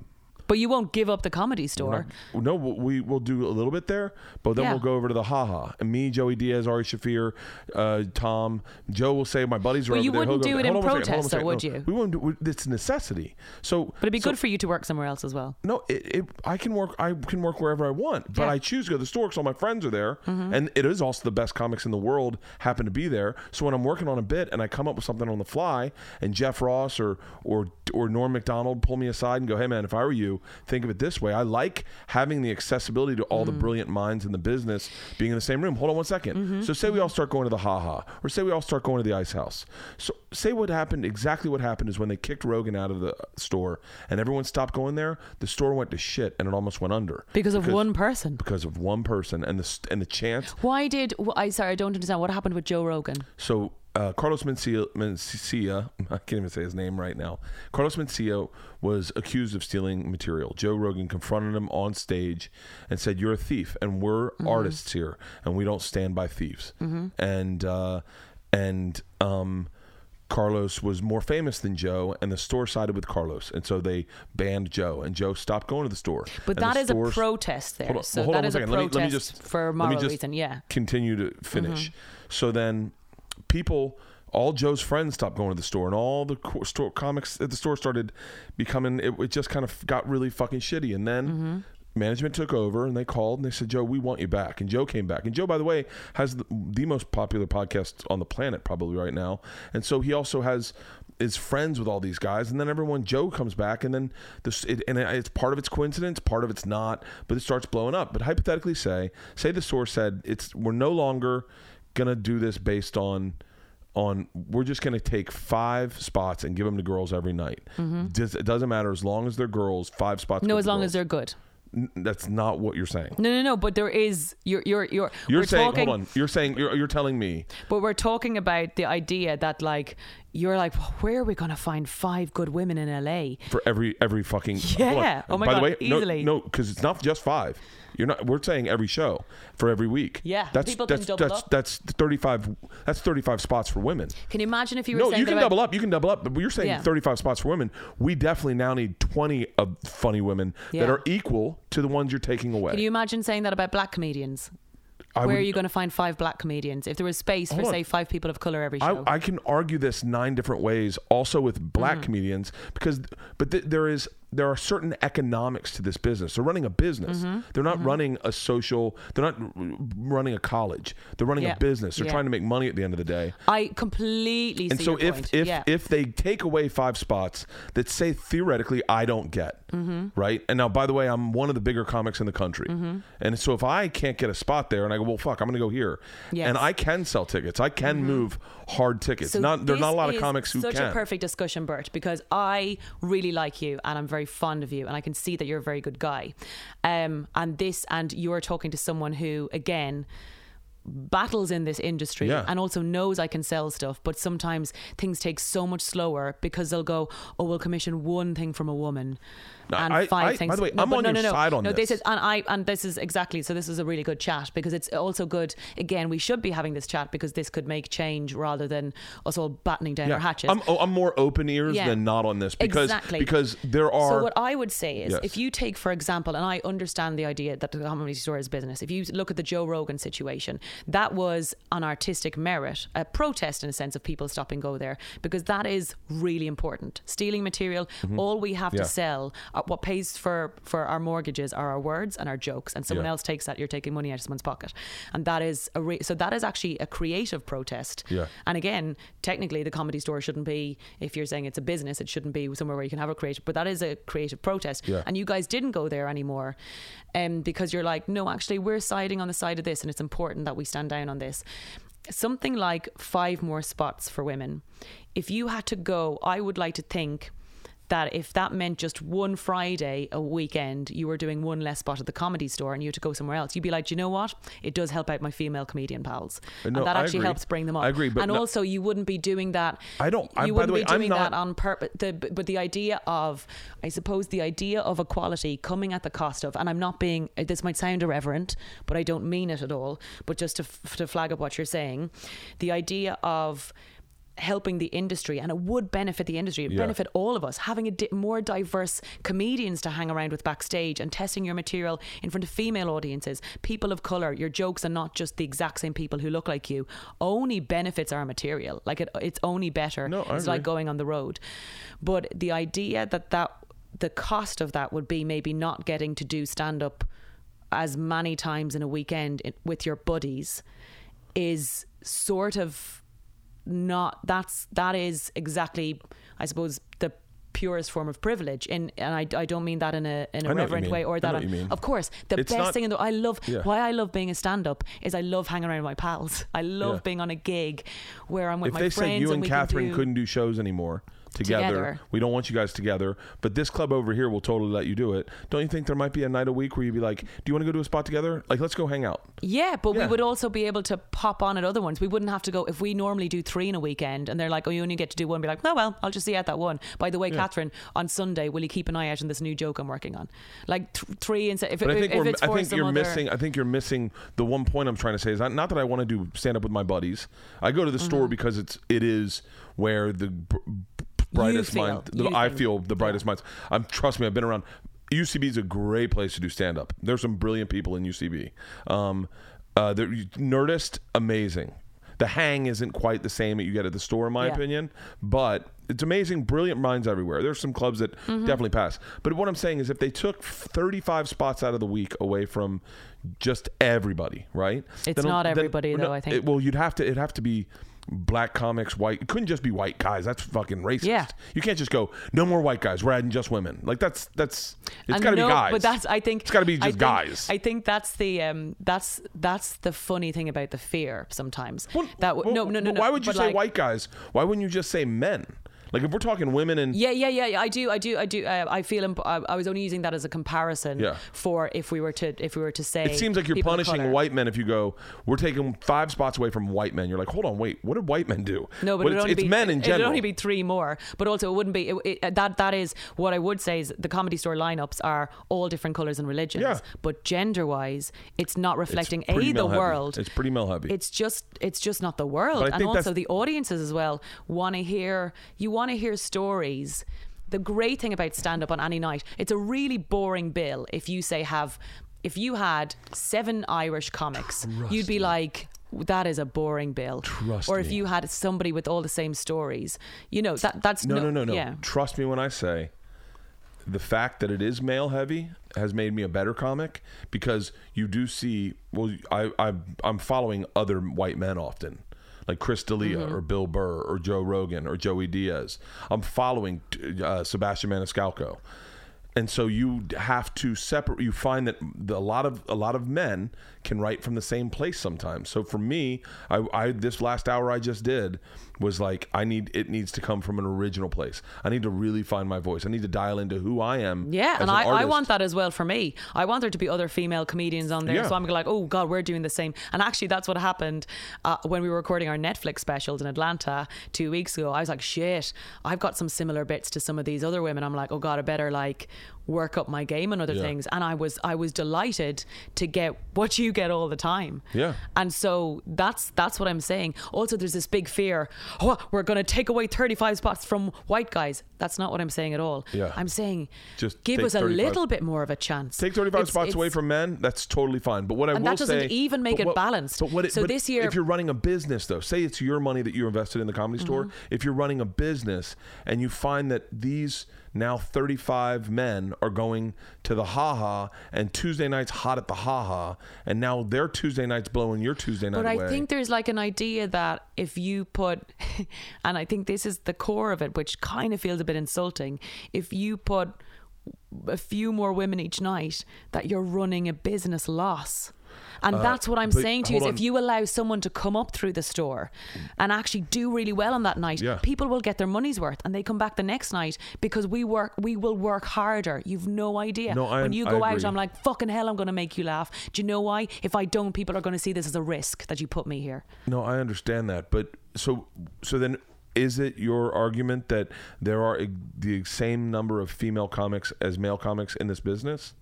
That it's apples and apples. It's 5,000 females and 5,000 males. Not at all. Of course. So what do you not. think that? What do you think? If you give, so we had a big debate in the UK about quotas on panel shows. So guys don't really have panel shows here, but they're big in the UK. It's like where you have like 5 people on one side, 5 people on the other side. 3 and 3 normally, and a host. Like and never mind the Buzzcocks. Yes. So they're the sort of things I suppose I came up on and regularly did. And because of those quotas, I was able to get onto them much faster than maybe if I just come up the normal way. But also, I now know, me being on them, even if I was, and I hope I never was, bad for one show, a young female comedian will watch that, go, I can do better, let me get up there.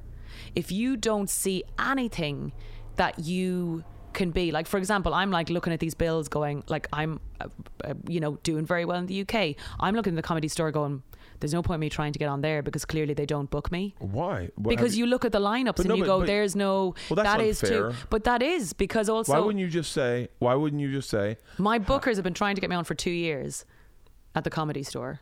And I have, again, like, I'm with a big agency over here, and it's just impossible. It's like, it's really hard for women to get on at the Comedy Store.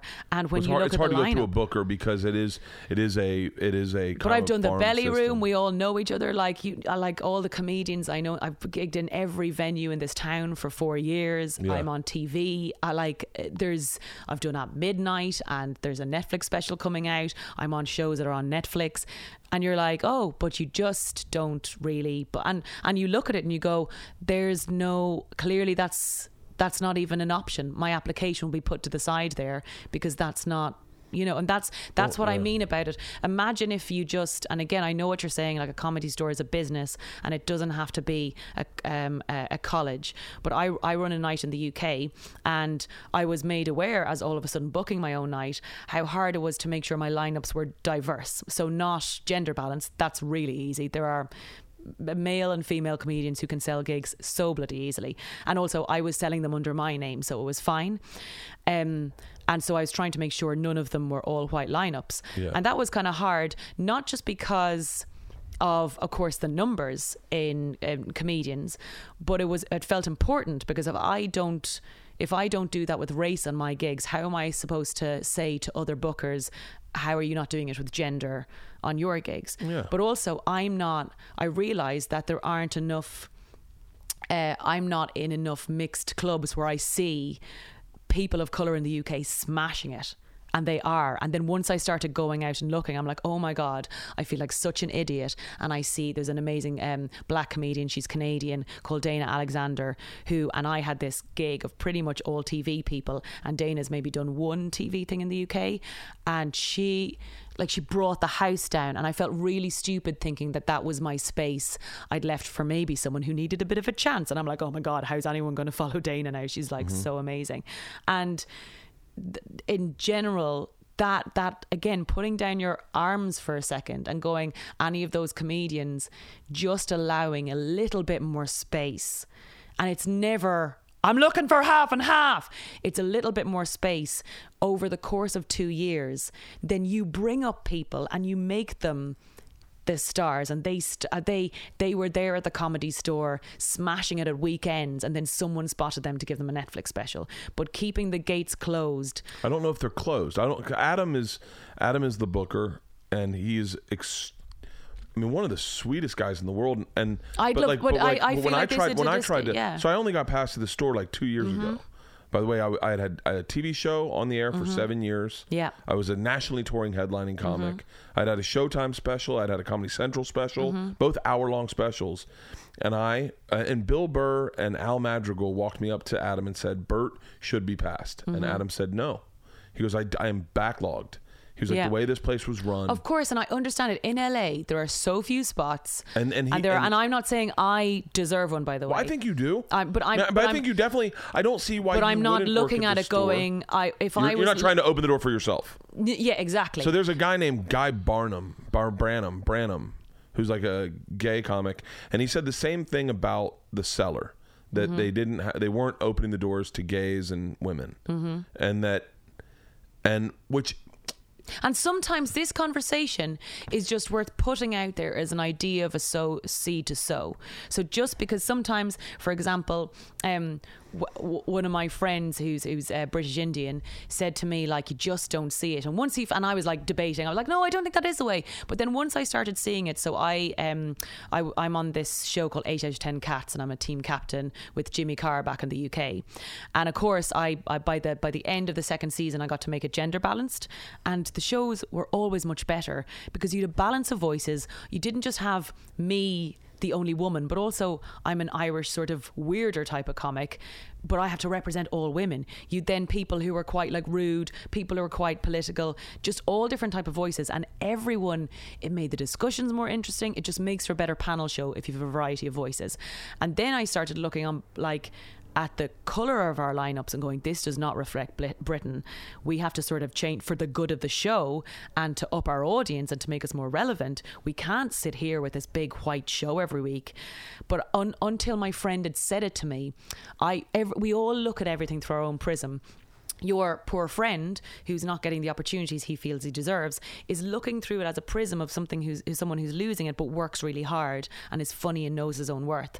I'm of course looking at through my prism, and as a female comedian who works and has to battle a lot for really boring reasons, but I've always been funny. Like, I've never not been funny, and that just doesn't go anywhere. And I see all my friends and all the people who make me laugh, and most of them are women or the female in the community who are selling out shows, and I'm just like, yeah, and the cash is there. By the way, there are not a lot of women selling out shows in the United States as compared, obviously, to Britain. Well, this is where that is just a fact. I can name the females who are like. And by the way, I'm saying selling out. There's a thing in this country. And then you wonder, is that like what's keeping that from happening? I think that's not America. that women aren't. I think it's America. No, it's not, because this country is actually way less sexist than the UK. For real? Oh my God! And the audiences here love women. They actually don't kind of care when you come out. And I found it, like, I work a lot harder in the UK than I do, and in Ireland, than I do here. Like, Americans love their female comedians. They really do.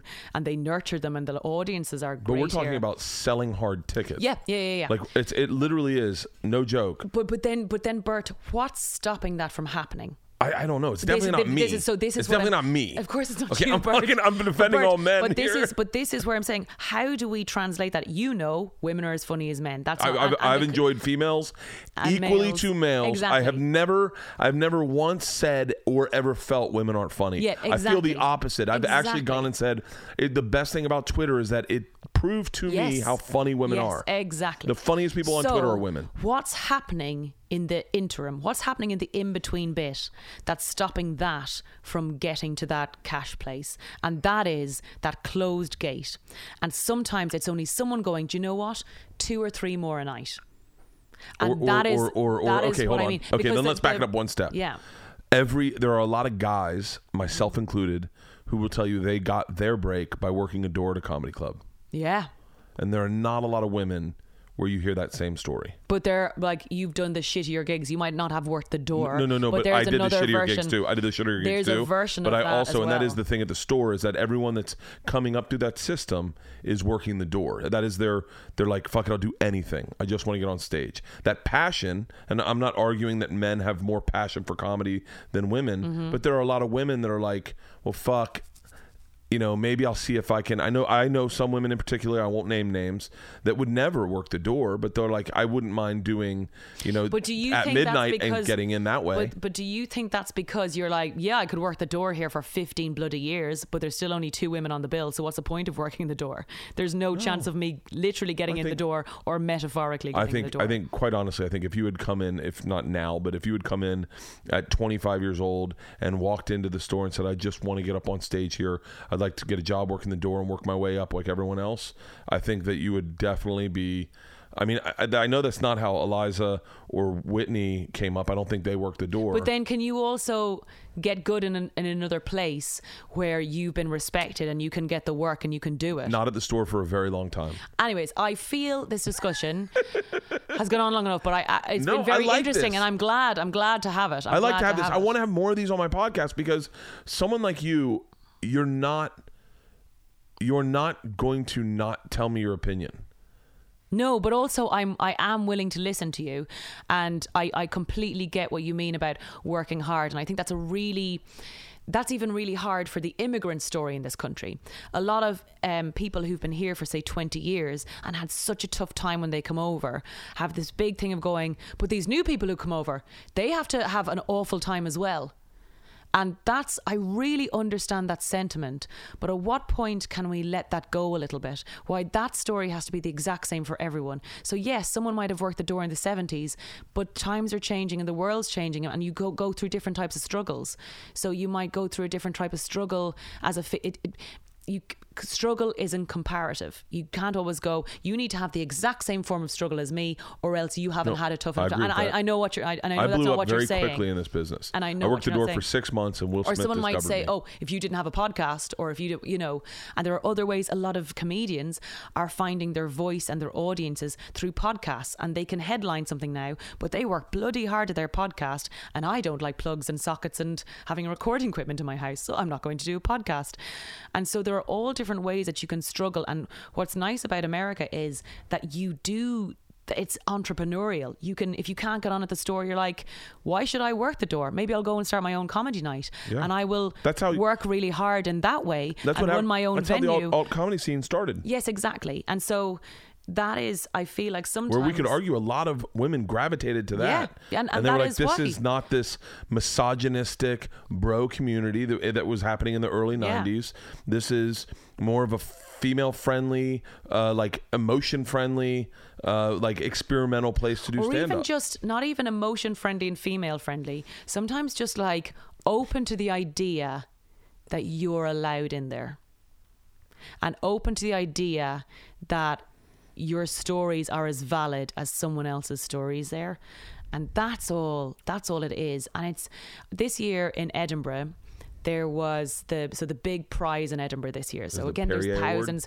It used to be called the Perrier Award. Now it's called something else because Perrier stopped sponsoring it. But it is that big award. So it's a big award for comedians, and it's launched loads of people's careers. This year, there was 9 nominees, which was the most of any year because there were so many fantastic shows. And there were 5 men nominated and 4 women.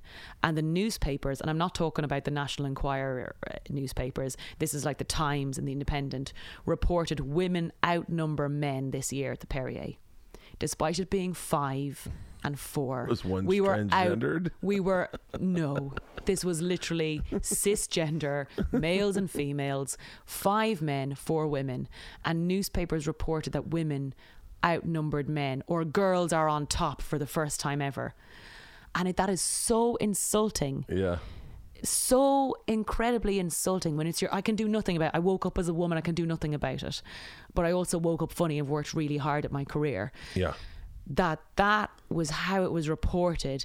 And the same, like, that having 1 or 2 more is all of a sudden, whoa, there's an influx. Whoa, Jesus. Oh my God, here they come. Well, when you said that to me about the 15 minutes, that it was 1 male on it? No, not 1 male. It was half women, half men, mixed genders, mixed backgrounds. That sounds like a lot to me.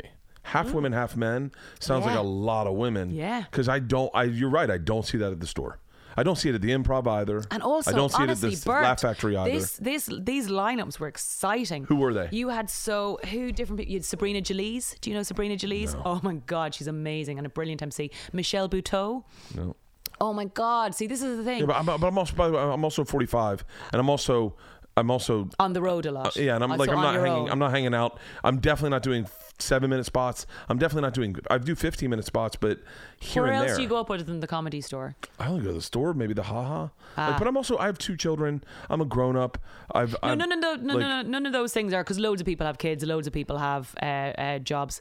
I think it's a lot more to do if you're just on at one place in LA and then you go on the road on your own. Yeah. You're less likely to meet people. Whereas if you gig at a couple of different venues, I'm not hitting all the clubs. Yeah. I'm definitely not going to UCB. And I don't think that's anything to do with children or anything like that, because loads of comedians have kids and it has to do with for you maybe personally. Yeah, for me, because look, Rogan's up all the time. He's got kids. My kids are 13 and 11. I feel like if we're going to be really honest right now, I feel like I fucked them up by traveling for 7 years on my TV show, and I feel like I never spent enough time at home. I can't stop doing stand-up because that's my passion. That's what I love. It's how I make money. I need to do it in LA because I need to stay sharp, and I need to make sure that I'm writing at the same level as everyone else that is my peer. I'm personally. And I would say try going to a variety of clubs and seeing who else the voices that's out pointless. there. I'm not going to the Laugh Factory. No, I'm just saying. Just as a project, one weekend perhaps. I don't have the time. Yes, I don't. It's just not like my experiment. Like the club I would go up to that I would be interested in was, say, the Comedy Store in London. I did that one night. I thought that would be that would be something interesting to me. I don't have any interest in doing an open mic at a laundromat, or like doing like I wouldn't mind doing So there's some great gigs at UCB, at Meltdown, sellout gigs that are always sold out. I'm not getting booked at UCB. I'm not getting booked at UCB because I'm a white man. What fucking spot do they have for me at UCB? Oh my God! I think you're saying this without actually going. You're like, no, I've been to UCB there a bunch. Are lots of I've been to UCB a bunch. I've lived in this town for a long time. But you're only getting one place. Yeah, but yeah. Do you? There are loads of white guys on a UCB. Oh, there's definitely loads of white guys, but there are loads of white guys. The other night, say I did Cara Klenk's show, which is If You Build It. It was myself, Pete Holmes, Eddie Pepitone. Who else was on? Sashir Zamata, who's on SNL, and Cara. So that's 5. That's 3 of us were women, 1 woman of colour, and Eddie Pepitone and Pete Holmes. So that's a normal night there. And that's who books it? That one is Cara's gig. Cara And how would I ever get booked for that? And her to just No, I mean, Twitter it, like having not had this conversation. Yeah. How would I ever be getting booked for her gig? So when I land into town, I either get my booker to go and just ask around on shows, or else if it's a comedian pal. So why I love stand-up is like this. We would have been in the same town, or you're from the same community of pals, and you get in touch on Twitter and you go, hey, I see your gig. Like, and they can look you up, and then they're like, oh yeah, I've the spot here. Or like I did Moshe's gig the other night. Moshe Kasher runs a podcast there as well. It's myself, Kumail, and his wife Emily, and that again sold out at UCB Franklin. And that's just like but like that's I look, first of all, and he'd go up at the store a lot. He'd someone who goes up at the store all the time. Yeah. I will say this. It's a little bit of a moot point because I'm not going to start doing more stand-up in other clubs because I don't want to. And I'm not saying at all. I'm just saying the idea of it being like it being your age or anything isn't a thing. It's more the type of you do your podcast, you go on the road, you just do the store when you're in LA. Do the store, do the improv. That's not. But the fact that it's your age or that you have children has nothing to do with the fact that you would know those people. It's more to do with being on your own on the road and only doing the improv and. Yeah, I would never know the people that book anything because I'll never run into them. But you could but once if you do festivals and stuff like that, like that's how I know so many of my comedy communities. I'm not a big fan of festivals only because like once again. But your style of comedy doesn't have to be great for festivals. No. It has nothing to do with that. It's and I say this respectfully, but I have been doing stand up for almost 20 years in the States, and so my insight in stand up in the United States may be a little more acute than yours, having only been here. But like, say if you look at someone years. like Eddie Pepitone's like a club comic, and Eddie does festivals all around the world, and I got to know Eddie for the first time like 5 years ago. In Kilkenny in Ireland. We've met in Edinburgh, the money London. in Kilkenny. Okay, so if we're gonna be honest, just wait, to finish that point, and this is not at all me saying that you should be doing any of that stuff. I'm saying that's your personal thing. I've had the offers. I choose not to. Yeah, exactly. I'll do I'm not gonna. But you have to know where you focus your efforts. But also in terms of not knowing people, it's not because they're young up and coming comics that you would know. I think that's like. I think that's just because of the way you work personally, but there are lots of other comedians who are older the way I than work, you. and they're young up and coming comics that I wouldn't some of them know. are I'm in my 30s, so some of the people on the thing are near to 40. There's no, I'd be surprised if anyone was maybe younger than 30 in the Netflix 15-minute specials. There aren't many. Like it's not. I don't know any of those names. They're not like Conan. But you got to remember, they're also 15 years younger than me. Like. But what I'm just saying in terms of that point is that the way you work doesn't allow you to maybe meet many people. That is right, know? And I choose the way I work. Yeah, exactly, because it fits into my lifestyle. Your lifestyle. Yeah, exactly. But there are older comics of all different backgrounds. Eddie Pepitone, I've known for many years. Yeah, is a friend of mine, and I see him at the store often. But Eddie has a very different direction than I do in careers. You know, there's. You know, I will say I do find it shocking that it's half and half for those 15 hours for 15 minutes because I don't see when I'm in. But maybe clubs, that's where it needs reflecting the Comedy Store, because that's what's happening in comedy. That is the way it is at festivals and people selling tickets and also. Just to finish off that point, I suppose the point is, if imagine for 2 years that was just extended a bit, and maybe it meant you getting one less spot on one weekend. If you're just imagine that. Okay. Over those 2 years, within 2 years, the Comedy one less Store... spot over 2 years? One or two more spots. Oh, no, for you less, but then maybe one or two more spots for women at the shows as you go along. So rather than 1 or 2, it became 4 on lineups out of 15 comedians. What you're missing in this argument is that I will give all my spots at the stores to all the women. I'll call in and I'll give all my spots to the women, and then I'll go to another club. And what you're missing is that people will simply go to where I'm going. Like, that's what you're missing. So like, I'm not missing that because you'll still be on at the Comedy Store. No. I feel like there's this idea if you have to give up one night a week, you might. I'll give up whatever you want to give up. But the problem is, if I want to go up, and you're saying, and I'm saying willfully, I gave that spot up. The club that I then go to. So like the Laugh Factory did that with Dane. The people They who want to Dane see out. they say but no, that's about kicking out. So let's stay away from anything where there's like a protest or people losing their jobs or something Well, going wrong. if we're not doing this on merit based, and we're simply saying it is an agenda where we are giving 5. But they will be merit based. If I go up and I'm shit at the store, it's not merit based. but I'm not even allowed to go and prove myself. Well, yeah, so you there are. isn't even allowed. I think if people want to go and see Bert, I'm going to make sure you get past the fucking store before the end of fucking March. And then you will start saying, "Who are these shit female comics they're putting up?" And you'll go, "There are better female comics." So here's the thing: I didn't mean, by the way, I didn't mean like any of the women I know that work at the store ship female comics. But I'm saying like... if people come to the store to see good lineups and they see one or two famous people, they will continue to do that. But imagine if it was also over the course of the next 2 years, giving opportunities to, you might be a little bit further down the chain. For example, me, I'm further down the celebrity chain to you or what you can sell in America. But imagine if I got a spot, and that would be, of course, every time someone gets a spot, if there are only a certain amount, you're taking away someone from... I don't know why Catherine Ryan isn't working at the store. But if anyway, I don't Catherine know probably her. is now anyways, but she's not here a lot. But if in that situation, that's just one... It's not talking about some giant takeover or an agenda. It's literally on a night of 15 comedians, 4 instead of 3. Now, if you'll still be on over the course of the weekend, you'll still get to hang out with your buddies. Maybe one of those shows you'll go over to the Haha. And if people are hell bent on seeing Bert, of course they'll follow. They'll want to know where Bert is on at that weekend. By the way, I'm using me as an example. But they also no. It's a lovely example because you're someone who has a big following. But also, if you're not on that weekend at the Comedy Store and you weren't available, maybe you're out touring. And they just went to see Bert, they wouldn't go to the Comedy Store maybe that weekend. But if they knew the lineups were going to be good, and in general at the Comedy Store they know they're going to have a good night out. So this is the same argument for the taxes almost, is like, do what's right. Yeah. Because it'll be it's not a big overhaul. It's tiny little changes.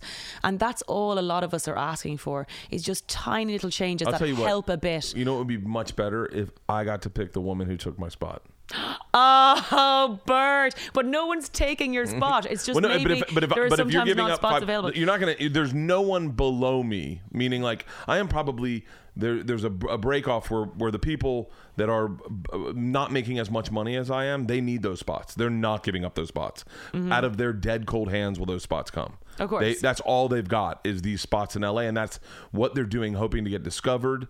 The only people that would be willing to hear this agenda rationally are like me and my friends, where we're like, well, I definitely by the way, just truth be known, when I first got past the store, I told Adam, bro, I will not be beating your ear down for spots.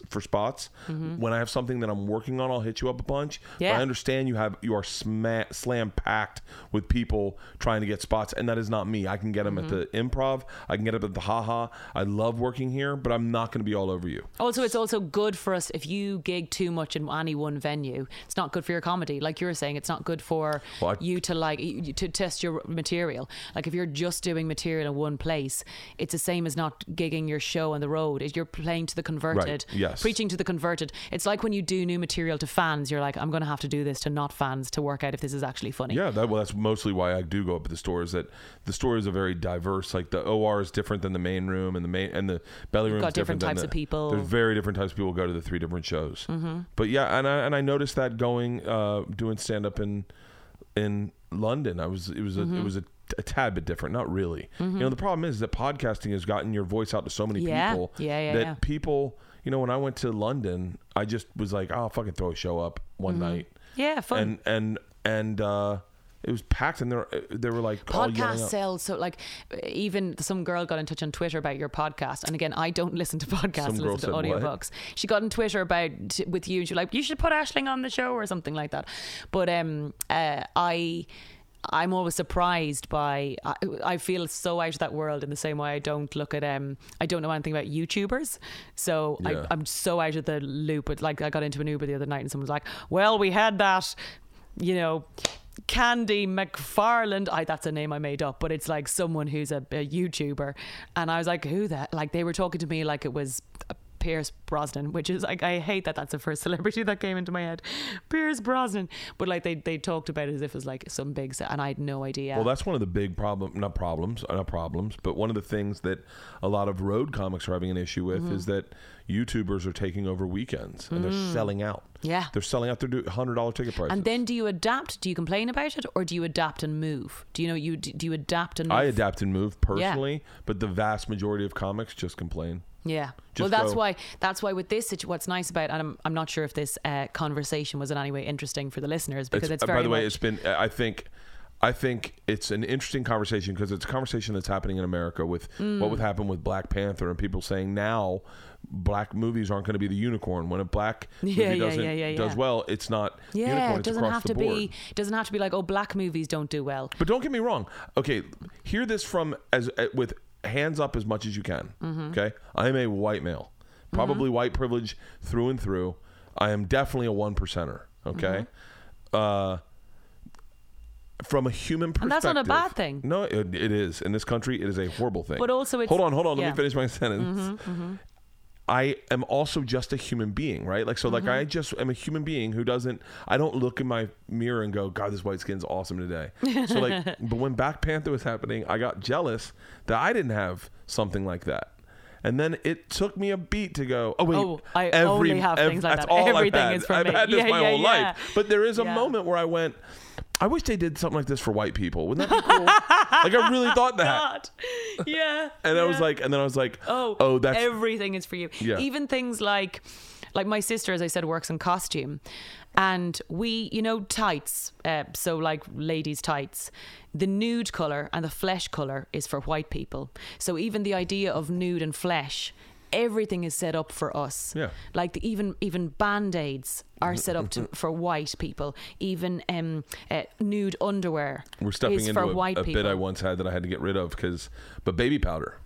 But everything's like our whole world is, and that's sometimes why these conversations are interesting. And again, I would hope someone has the conversation I'm having with you now with me about race as well, because I grew up in an all white country where you didn't even know you were born, everyone was so white. And so there's loads of things that I've had to really ask questions about, sometimes shamefully, sometimes embarrassingly, that I don't know enough about race. And again, I didn't grow up in a school where there were other types of colours of skin. I just didn't know about a lot of black people's experience. Everything from like the representation of hair on camera. I had no idea what like most like people have to do with their hair at night. I had just no idea any of those things existed. I remember working in New York for a hair salon when I was a student, and I was selling vouchers on the street for this hair salon, and a woman came over to me, she's like, do you do black hair? And I was like, of course. How silly, thinking like, of course it's not a racist hair salon. And only afterwards when I went back to my boss, they were like, oh, you didn't tell them we did because we actually don't here. And I was so shocked because I didn't even know that black women had to do something different there from my ignorant Irish background.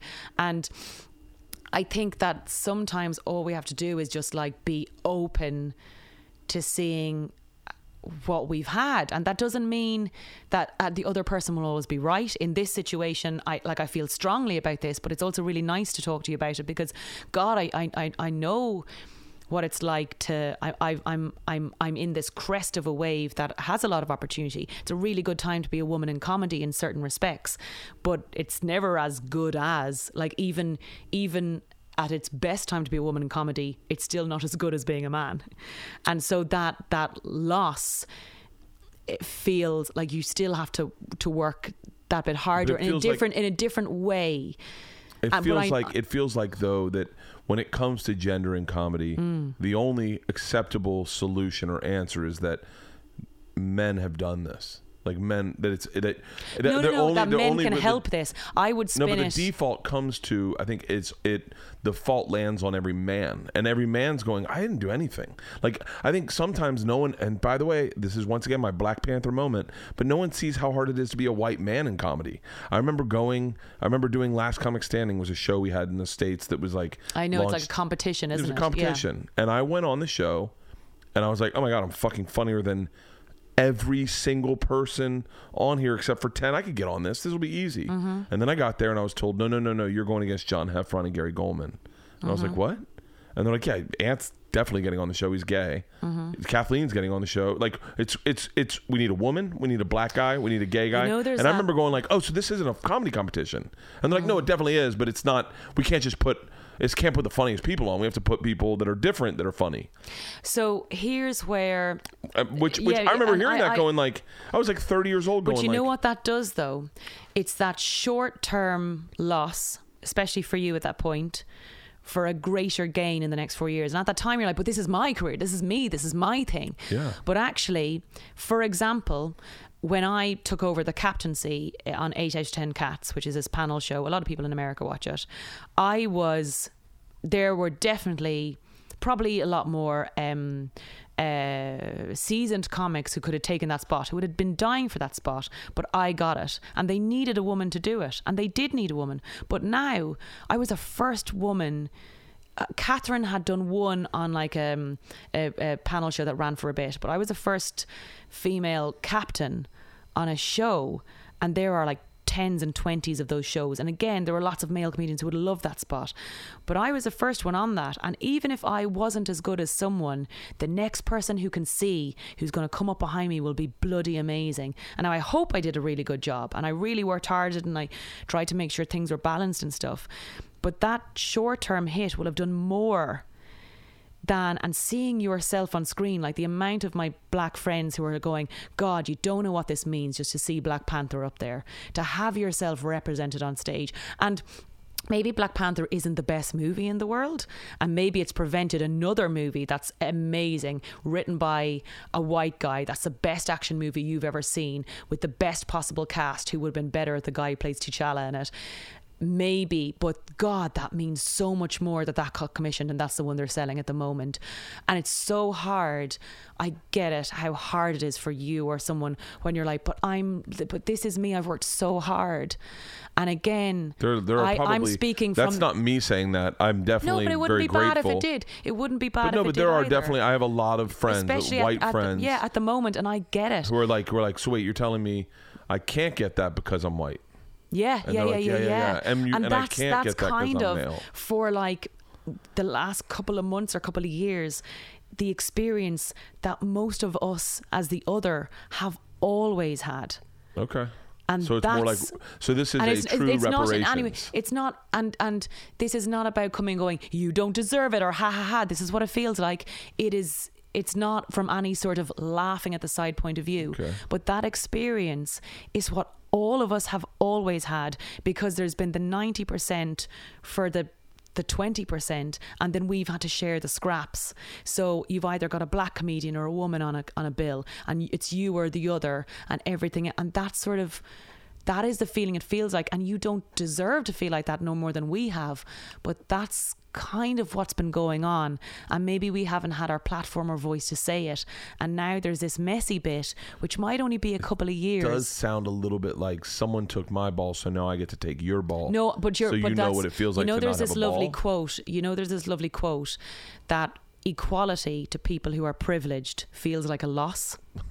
That's a pretty great quote. It's a brilliant, because that's exactly what it is. You experiencing equality feels like a loss because you've had privilege for a while. Like that is what's happening in the same way when I'm like, oh, I wish there were, like, say for example, so much stuff is getting as an actor, so much stuff is getting cast now, more diverse. So on an acting job, and I've been an actor for 15 years, almost 16 years.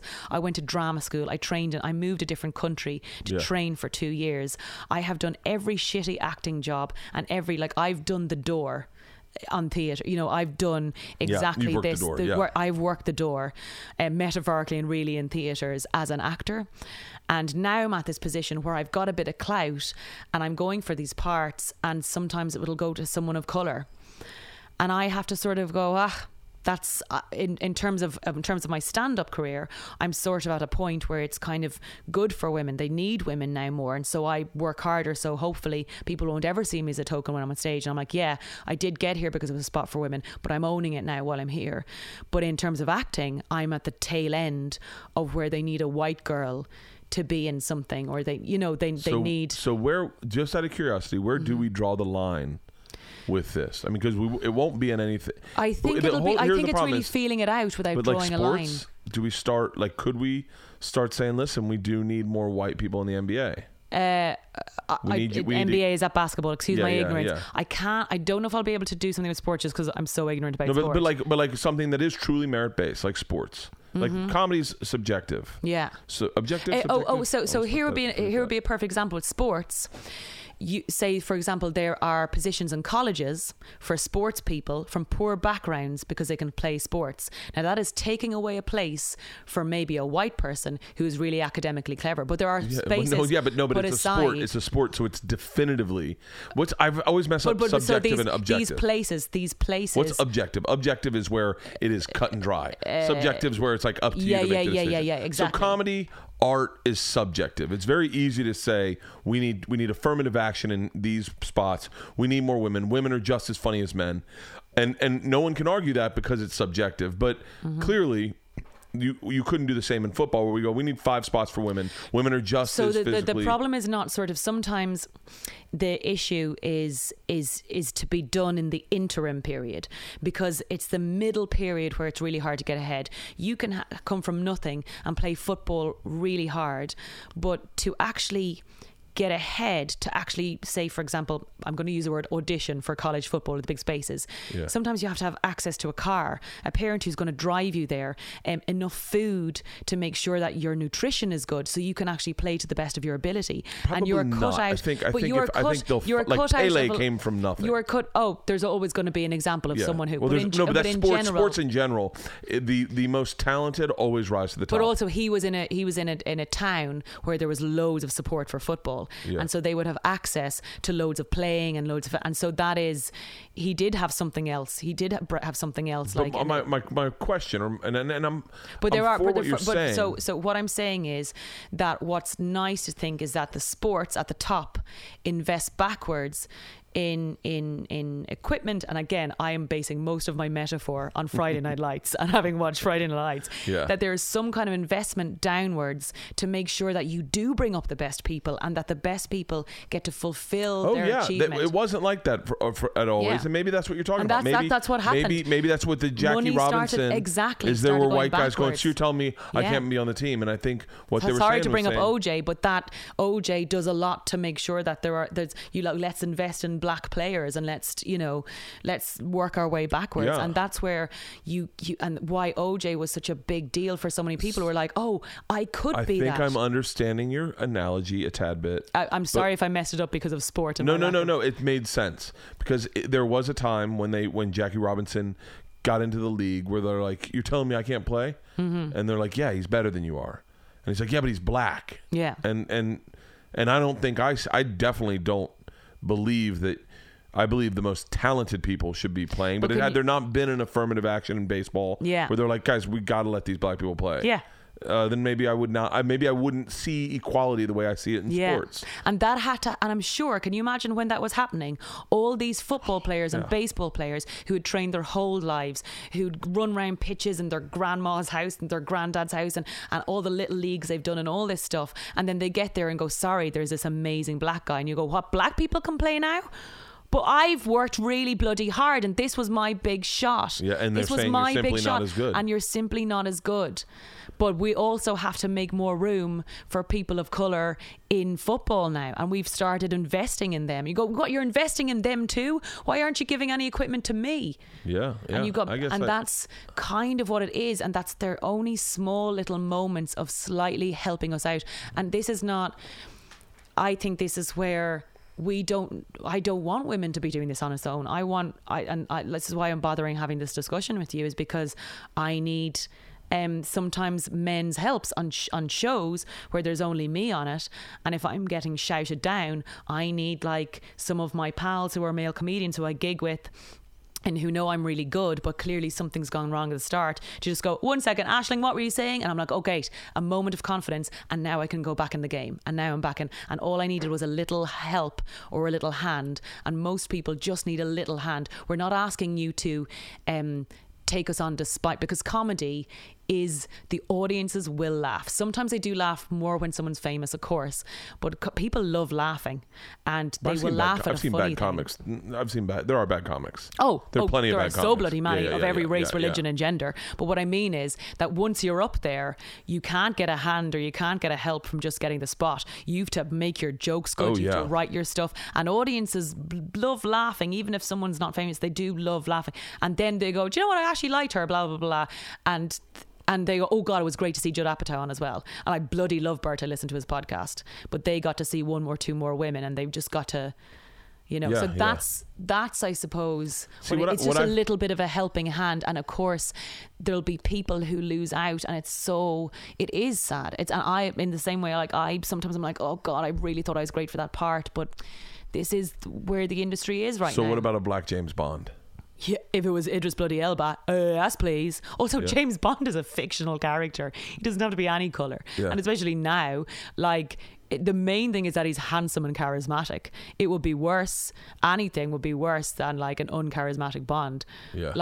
The idea that James Bond is white when they're based on books written 40 years ago and they're now made into movies where people jump across buildings. You're like, guys, and again, that's a situation where that Idris Elba would sell more movies. I'd see Idris Elba. Probably more. I'd see Idris Elba. I'd see a black James Bond for the.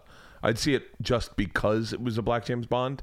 I don't think I've seen a James Bond movie in a while. Yeah. If they did a black James Bond, I might be like, I'd be interested to see what that looks like. This no longer looks boring. Or oh, come on, but I'll tell you what, when I was a kid, I don't know where I said this. I'm sure I said this somewhere, and I'm sure it's going to come to bite me in the ass.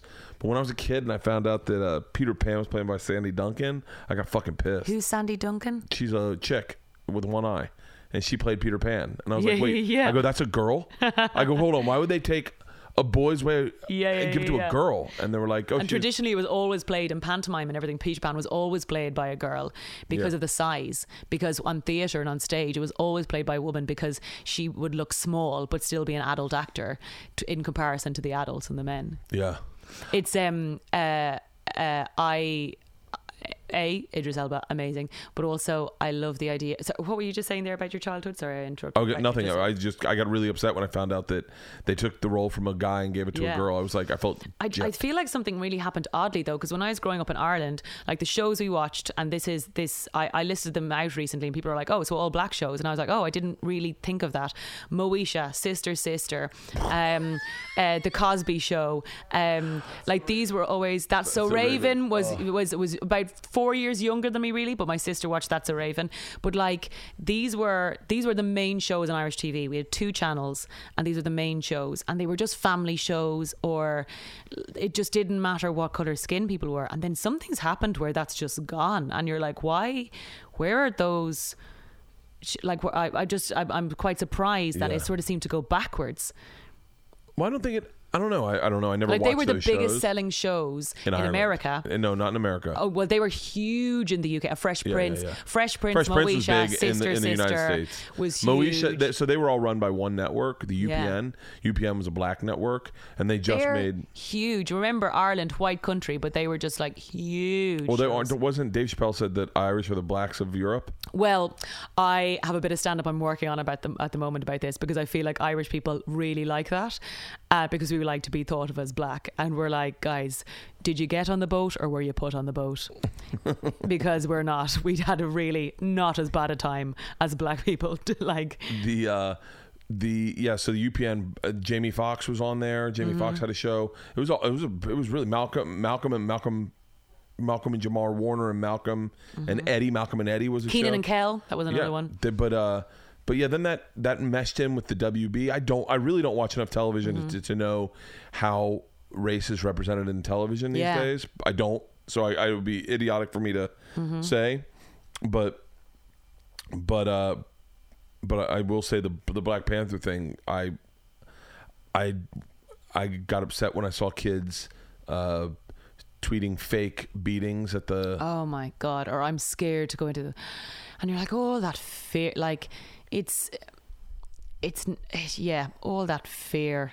Oh, hang on. The fear comes from a genuine place in this country, but it's stoked up, and it makes it's like bacteria on top of bacteria, in that it feeds and feeds and feeds, and it creates all of that fear mongering, creates more fear, creates more violence, because then it rather than us all going, guys, we're not so scared, let's just go out, let's just go to the cinema, and that's how you beat it. And of course I understand when all these things are happening, but God, it's stoked up in this country like coal into a furnace. My daughter went to the premiere of Black Panther, like the night, not premiere, but the night it came out. Her and 3 friends, all white girls. Mm-hmm. There was a part of me that I was like, what theater are you going to? There's part of me, I'm a dad. You're a dad, of course. And she came back. I said, how was it? And she said, Daddy, it was amazing. Yeah. I said, were there a lot of black people? And she looked at me and she goes, I don't know. What do you mean you don't know? And she goes, I don't know. I wasn't really looking. I was just there to watch a movie. I said, you weren't paying attention to how many black people? I definitely would have gone in and gone, oh, there's a lot of black people. Or this is not a lot of black people. That's fantastic. And that's even what better. It does, doesn't it? Like, that's what I even noticed. Like, again, I'll be 34 in 2 weeks. I'm noticing now a difference of people 10 years younger than me in terms of sexuality is the big one I notice a difference in. Because, again, a lot of people say when you fight really hard for gay rights, and then 10 years younger people than you are like, no, I don't want to be known as gay or straight or anything. I just want to be whatever I want. And you're like, what? But we fought so hard. Yeah. But actually, that's where you go, God, imagine it does kind of open up my mind a little bit more. How much of my sexuality did I not explore because it had to be one or the other? You had to be straight or gay. And now people in their 20s are sort of getting to reap the rewards of that, and maybe we don't get to control it. And they're like, they get to go, oh, it's not about whether I'm gay or straight. I'm just really annoyed at that girl who dumped me or that boy who dumped me. It's just that, and now I'm just worried more about being dumped, and then or like, what do I do on a first date, rather than who the first date is with. It is odd though that for how long have humans been around? How long have humans been around? What? I cannot tell you. I don't know. But do you think the sexuality is a modern construct, that sexuality was a lot of the time? Yeah. If you look back at like ancient Roman times, right, they all had like, in fact, having sex with your male friends is like, why wouldn't you? Like, if you took out the stigma of being gay and you're just really horny, you'd be like, oh man, can I just pop my penis in for a little bit? But imagine if you took away, you'd be like, yes, and then can I put mine into yours? Yeah. Or let's just like, let's say wank in the UK, let's just jerk each other off. Oh my God, what a lovely way to spend Saturday with your pals. And then let's go for a run. All I can picture is me staring Segura in the face, just jacking him off. Why not? Why not? You'd be like, imagine if you got to do that and there was none of the like about it, because that's what you've been brought up around, that you'd be like, oh my God, get to hang out with my best friend, don't have to go out with him, we both get to jerk each other off, and then we get to go and have some burgers or something. And no one tells us how many women should go up at the store. Because it's just two dudes jacking each other off. Because I'd be still coming in. You'd be too busy.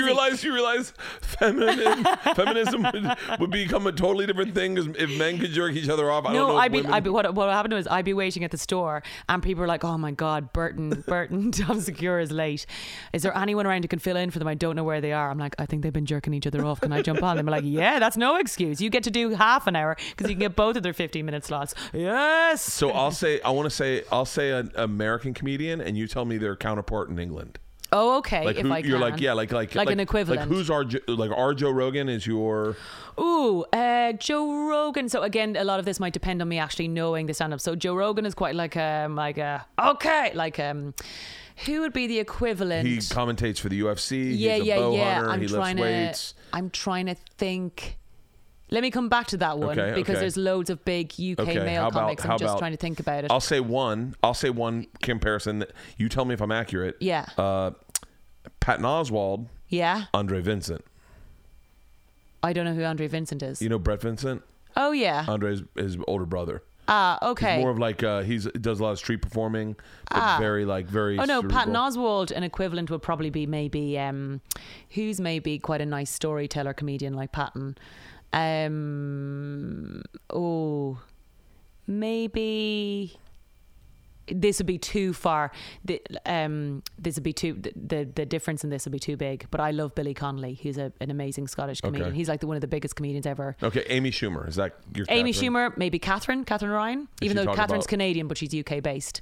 Oh, yeah. She's not even from this UK. She's been in the UK for about 12, 13 years now. But she's Canadian. We shouldn't have an accent, right? Sorry? Shouldn't have an English accent? No. Okay. No. I mean, there's little soft bits. Then maybe I do know who she is.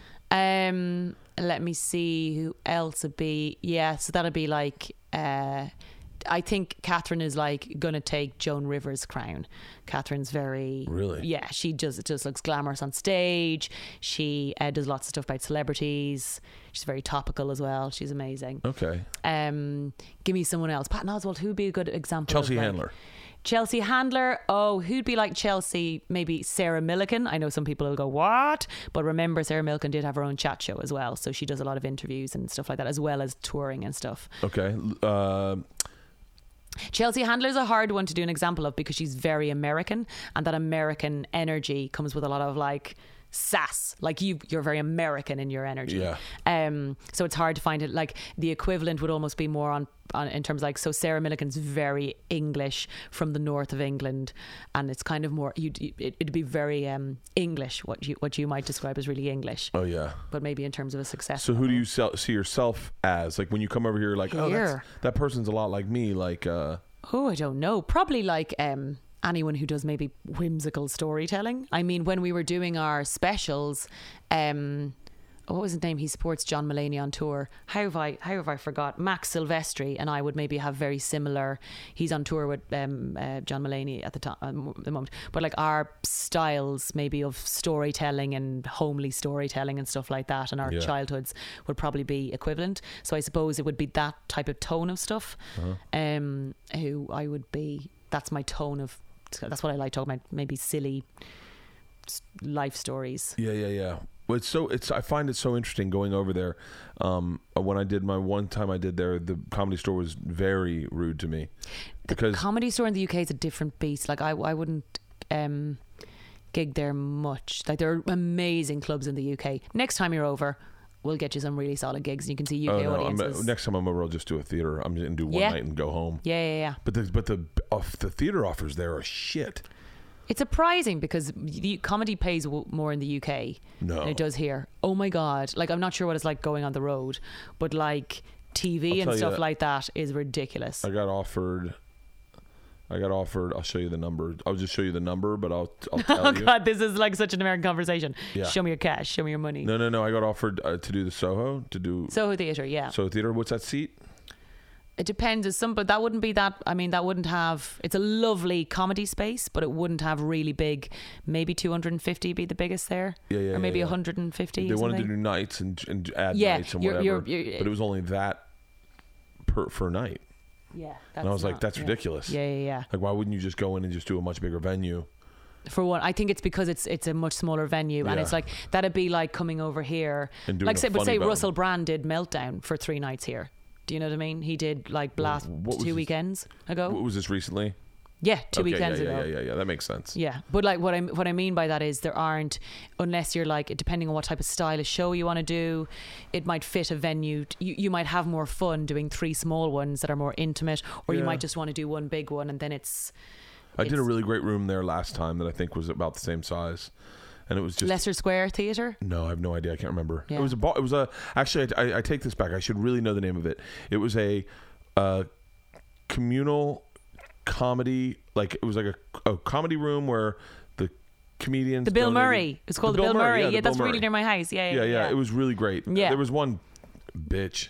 No, but so there's say for example a small room, but you'd get more. You'd get a lot out of it. It was fun. It was fun. Exactly. It was fun. I think I donated my money to the club, but that would have been like 20 quid or something. That's a smaller something like that. It was, for the whole. Oh, you mean you donated the money to the club from the whole? You did the whole show. You did your whole show. Yeah, it was like $20 tickets. Yeah, it's like it wasn't a ton of money, I thought you meant doing a spot or something like that. No. I would never do spots in London. I don't have an interest in doing spots. The energy for that is too fucks with my head. When I went to the store, they wouldn't let me in the door because they didn't know who I was. Because apparently American comics have burned that bridge of going like, I'm really big in the States, just put me up, and then they suck. Yeah, I wouldn't connect the Comedy Store in London to the UK comedy circuit. Really? Yeah, just wouldn't. I don't think it's indicative. It was a pretty fun room to do. I ended up doing a show. No, I don't mean that in a bad way. I just mean it's like it's one club in London which has loads of great clubs. Yeah.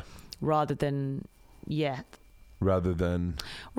say here there feels to be like the Comedy Store and then all the other different types of clubs in LA. It's very much it's genre dividing a little bit, or feels at the moment. It's a little genre dividing. Whereas that's not as I think maybe the alt circuit definitely mushed into the mainstream, and that's a lot to do with how much comedy's on TV in the UK.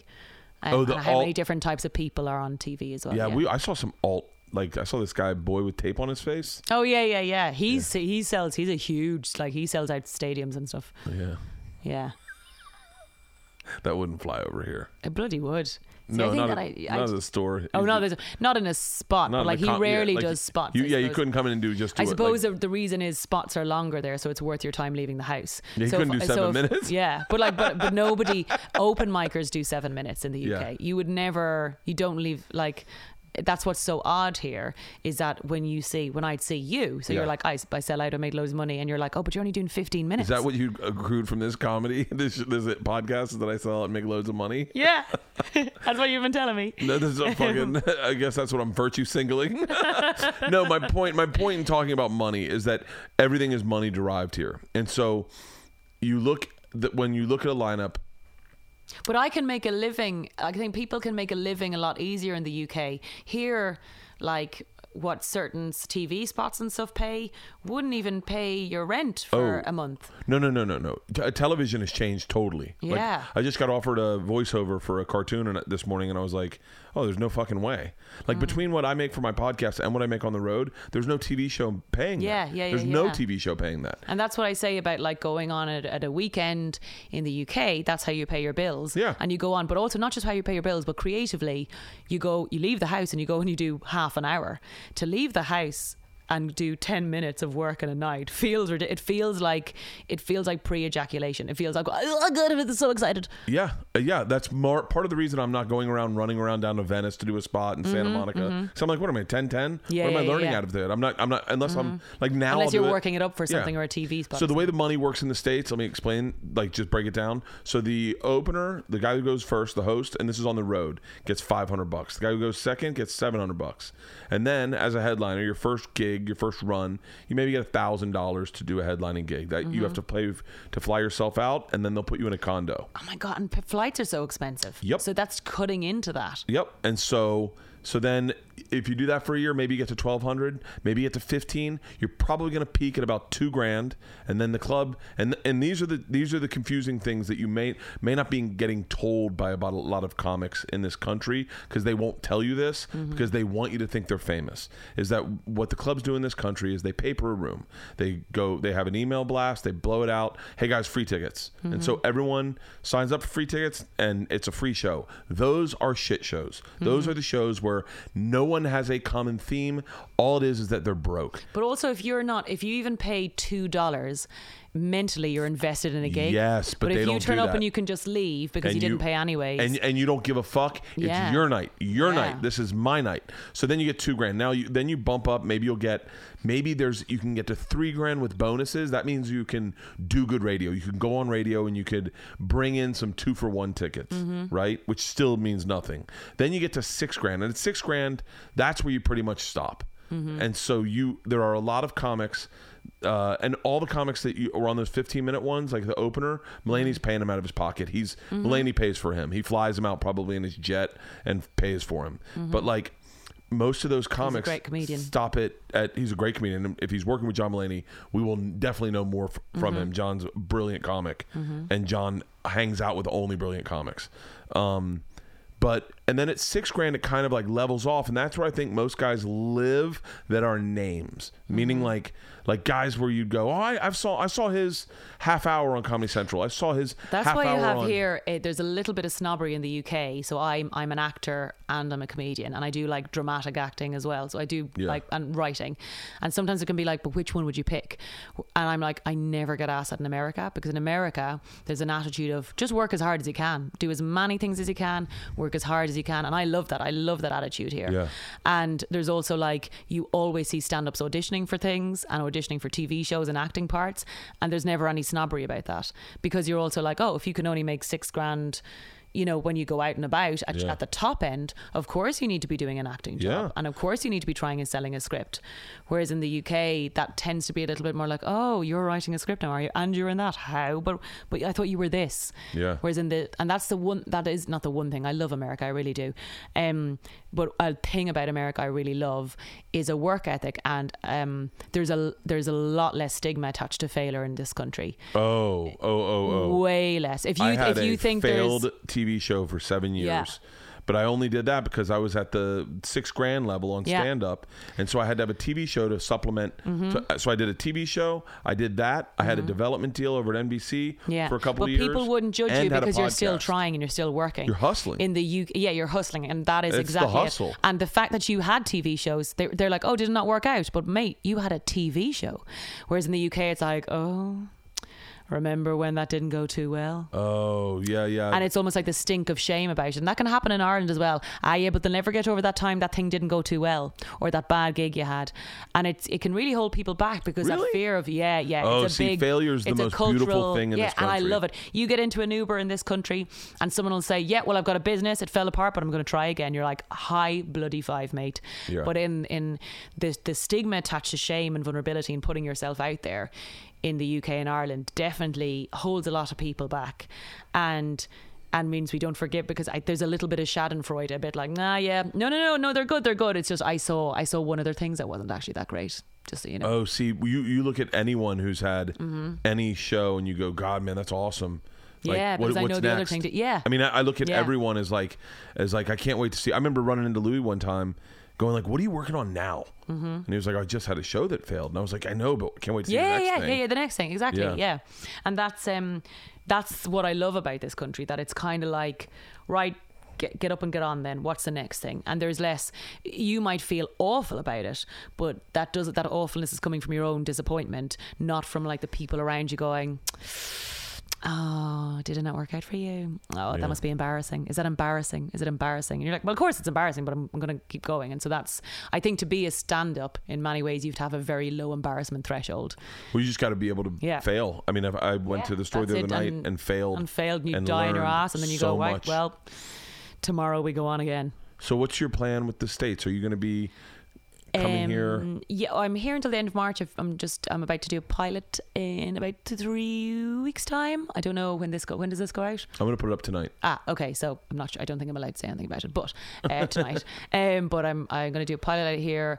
I've got the Netflix show coming out, I think, in the autumn. Fall? Then in the fall. Yeah. And then what else is coming out? Those are really successful for Netflix. Which ones? Those? The shorter form stand-up. I love it though. I think it's great because also, like you're saying, I don't have an hour that I really want to put out there, and when I do, I hope it'll be my baby. But 15 minutes, I've been doing 15 minutes in America for about 4 years now, and never mind how long I've been doing some of the material for in the UK. And I felt really ready. And did the shows go as well as I wanted them? Maybe they could have been a bit better. It's different doing it with cameras there than when you get to do a live gig. No, But I'm kind of proud of the material I was doing. I was happy, and I'm like, that's a good calling card for me for the States. And I was sort of like, it was a really good, like I feel like that's what I was ready to do. And again, like, and you shot those in Atlanta? In Atlanta, yeah. And again, when you say about working the door, in terms of like, do I deserve one over an American comedian who's been working at the door of the Comedy Store? I've taken out bank loans to fly to America and to do every single gig in this town for 4 years. No one's been paying me. It's all been out of my own money. Yeah. And I've flown over and missed opportunities. So in a way, we all do our own version of not that makes me deserve it anymore. No, everyone's got their own. Do I feel like I don't, not, you know. I don't think you need to work the door, and I'm not. I hope that what you crude out of this conversation was. It's a good metaphor for things, because it also opens up the idea that there are different types of struggle, and that people do appreciate. Everyone appreciates struggle, and I think, and getting to somewhere with hard work. There's no nicer feeling than when you've worked hard for something and you get it. That's a lovely, like, oh my God, it's paid off. Yeah. That's a lovely feeling for any of us. And the disappointment of like, God, I worked hard on that would have been a nice one to get, whether it's an audition or a gig or whatever it is. And I always empathize with anyone who feels like that could have been their shot. That's an awful feeling to have. And that's very human for all of us to have that feeling, no matter where it's come from. I think that 15-minute thing will really blow you up, and Oh, well, we hope so. And if not, I was really proud to have gotten there, and I feel like it's who I am. And if people don't like, what's lovely about the 15 minutes, if you don't like me, it's not 8 more of me. It's a load of different types of people. You go, yeah, not my thing. Next. Oh yeah, great. Some more of that, please. Yeah. And that's how there'll be enough of like different type of views there for everyone, you know? Yeah. I think, I hope this conversation hasn't been too all about the stand-up and booking for your audience members. That's all they want to hear. Really? Oh I mean, the people that listen to this podcast, for the most part, are on dialysis machines. No, they would just one dude. He's in Indianapolis. What's up, brother? I hope you're doing well. Yeah, big shout out. What's his name? I forgot. But Mr. Kidney. They just like this podcast has been very different than a lot of the ones I do, because it was an open, honest conversation. I think we started by you saying, you know, there people need to listen, and I feel that wholeheartedly. Like I really feel like no one listens in this country. You might agree, but you might not agree. But like even listening to you, and it's really nice to hear your, like, of course, I get what you're saying, and that's a really nice thing to. And if that puts if our conversation now, even though we've sort of disagreed on a certain amount of things, if our conversation now means that when I go bloody hell, like we need another guy in this situation or something, just for a moment to stop and go, let's just have a little think about that, or approach it with a bit more kindness.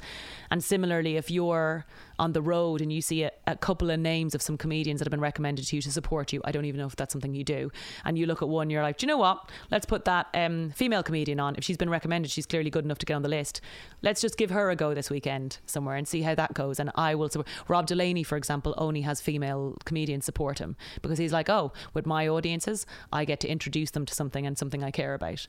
And that's just a really nice little nod from someone. It's not in any way patronizing, because we all are good at our jobs and we open well for him, but it's just a nice thing to have someone go, and you're like, oh, it's that's not taking space from someone else. It's just going, it's nice to get that little help there, that little handout sort of thing, or that little moment where you just slightly think, I think I probably won't be doing that ever. I mean, I'll bring women on the road with me, but I would never just say, oh no, of course not. No, nor am I asking you. Yeah. But just in terms no, I'm not. I don't think you were asking me, but I would never. I definitely. I am against making a brush stroke statement and going, I bring women. Sorry guys, I just bring women. I personally, and that's for you. Yeah, for me. I go, for Rob, that's fine. I think that's great for him. But I would feel like I would be disservicing people in general, as opposed to saying, but say there are some comedians, what's nice is there are some comedians who only bring their friends on tour, and then I would there are love some to bring my fucking friends on tour. I would love to have friends to bring on tour. But like there are other comedians then who only bring new acts on tour, and they use it as an opportunity. Black comics who only bring white comics on tour. Yeah, exactly. And then there are comedians who go, do you know what, part of who I am is I like to give a leg up to people who are new. Part of what Rob is that he would like to give more space for female voices, because that's what he feels. So there are all those different ways. I think that's cool that Rob does that. I go, like, I would never say, like, I only travel with Mexican comics. The point of me saying that was to say that if any of those moments for me or for you coming out of this conversation, that just gives us pause for thought, rather than bogging ourselves down with just our own prisms. With me, it's from always the only prism I can look at things at immediately is from a female perspective. Yours, both of ours, is from a white perspective. Mine is from a European and an Irish perspective as an immigrant in this country. Yours is someone who lives here. I'm Irish also. Sorry, I'm you're Irish. Are you? Okay, right. Name 7 places in Ireland then, Bert. No. But then yours is from an American. McDonald's. McDonald's in Dublin. But then yours is like from you're looking at me as someone who's like an Irish. I'm looking at you as an American Irish person, which is a very different experience of our culture, of our shared culture on St. Patrick's Day when it happens. That if these talks, and again the different voices that you see on screen, if they just give you a second to look out from a different pair of sunglasses than your own, that's never a bad thing, and that's a little bit of a chill pill for culture in general when that happens. Yeah, I agree. I totally agree. I have women work with me on the road, but then I'll be honest with them at times, and I think that's not welcomed in this culture. I won't say her name, but I was in a town recently with a woman who was opening for me. I don't think I really paid attention to the fact she was a woman until Friday night when we're all partying, and as an older comic to a younger comic, I wanted to tell her. She's like, I'm going home. As a guy, if it was a guy, I'd be like, no, you're staying here. We're partying, we're hanging out, we're talking comedy, we're bullshitting, we're breaking. I'm doing an hour in 2 weeks. We're going to talk about my fucking act. I don't give a fuck, but it's a woman, and I can't say that to a woman. Also, as a 45-year-old man, no, you're staying here. What the fuck does that sound like? So I said, okay, go. And she left.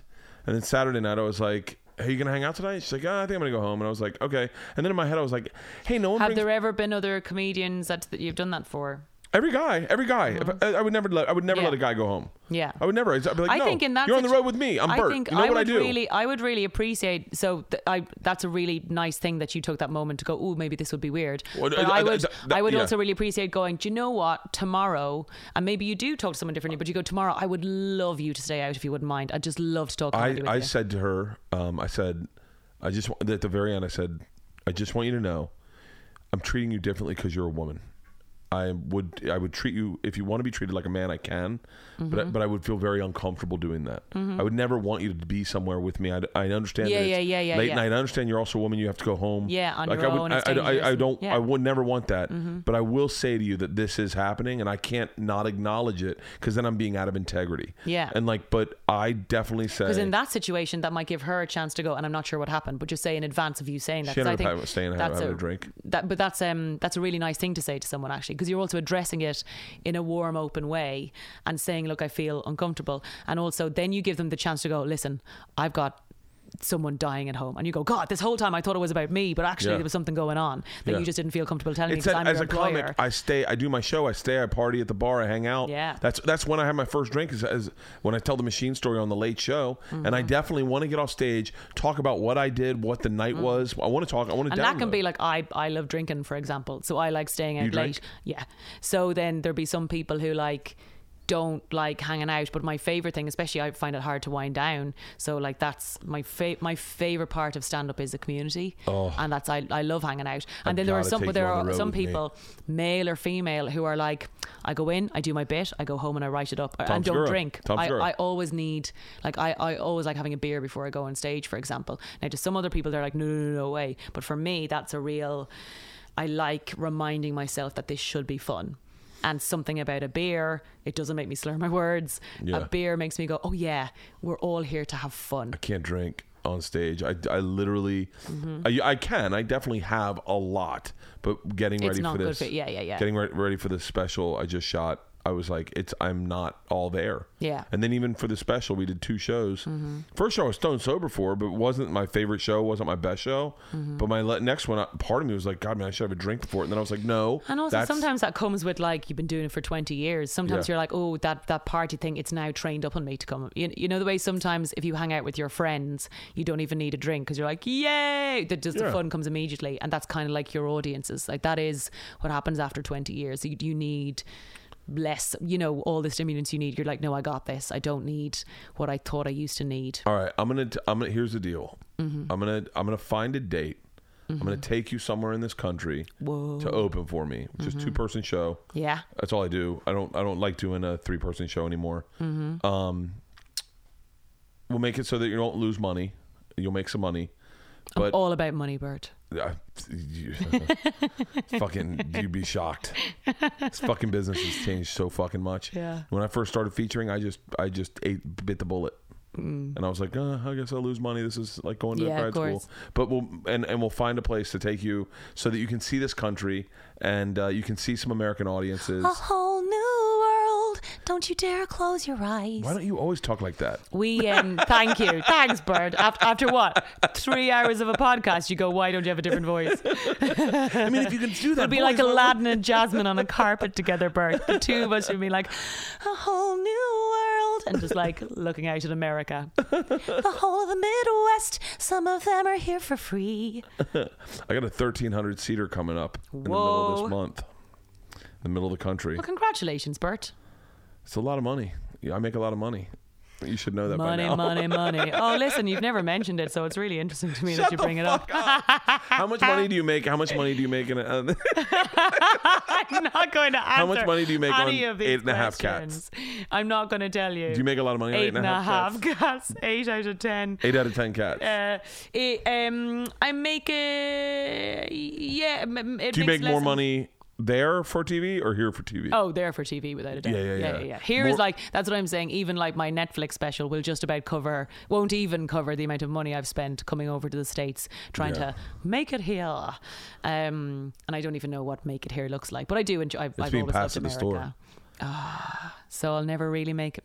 I can make as money. I'm gonna make sure you get past. I don't want to. I don't want your help now. I'm 11 years older. I feel like I've had to do a 3-hour podcast to back. No, I'm 11 years older than you. I'm like happen? A big brother to you. Do you know I'm gonna take you under my wing and make sure you're past at the store. I'm gonna get you a Death Squad T-shirt. Do you know what's gonna happen?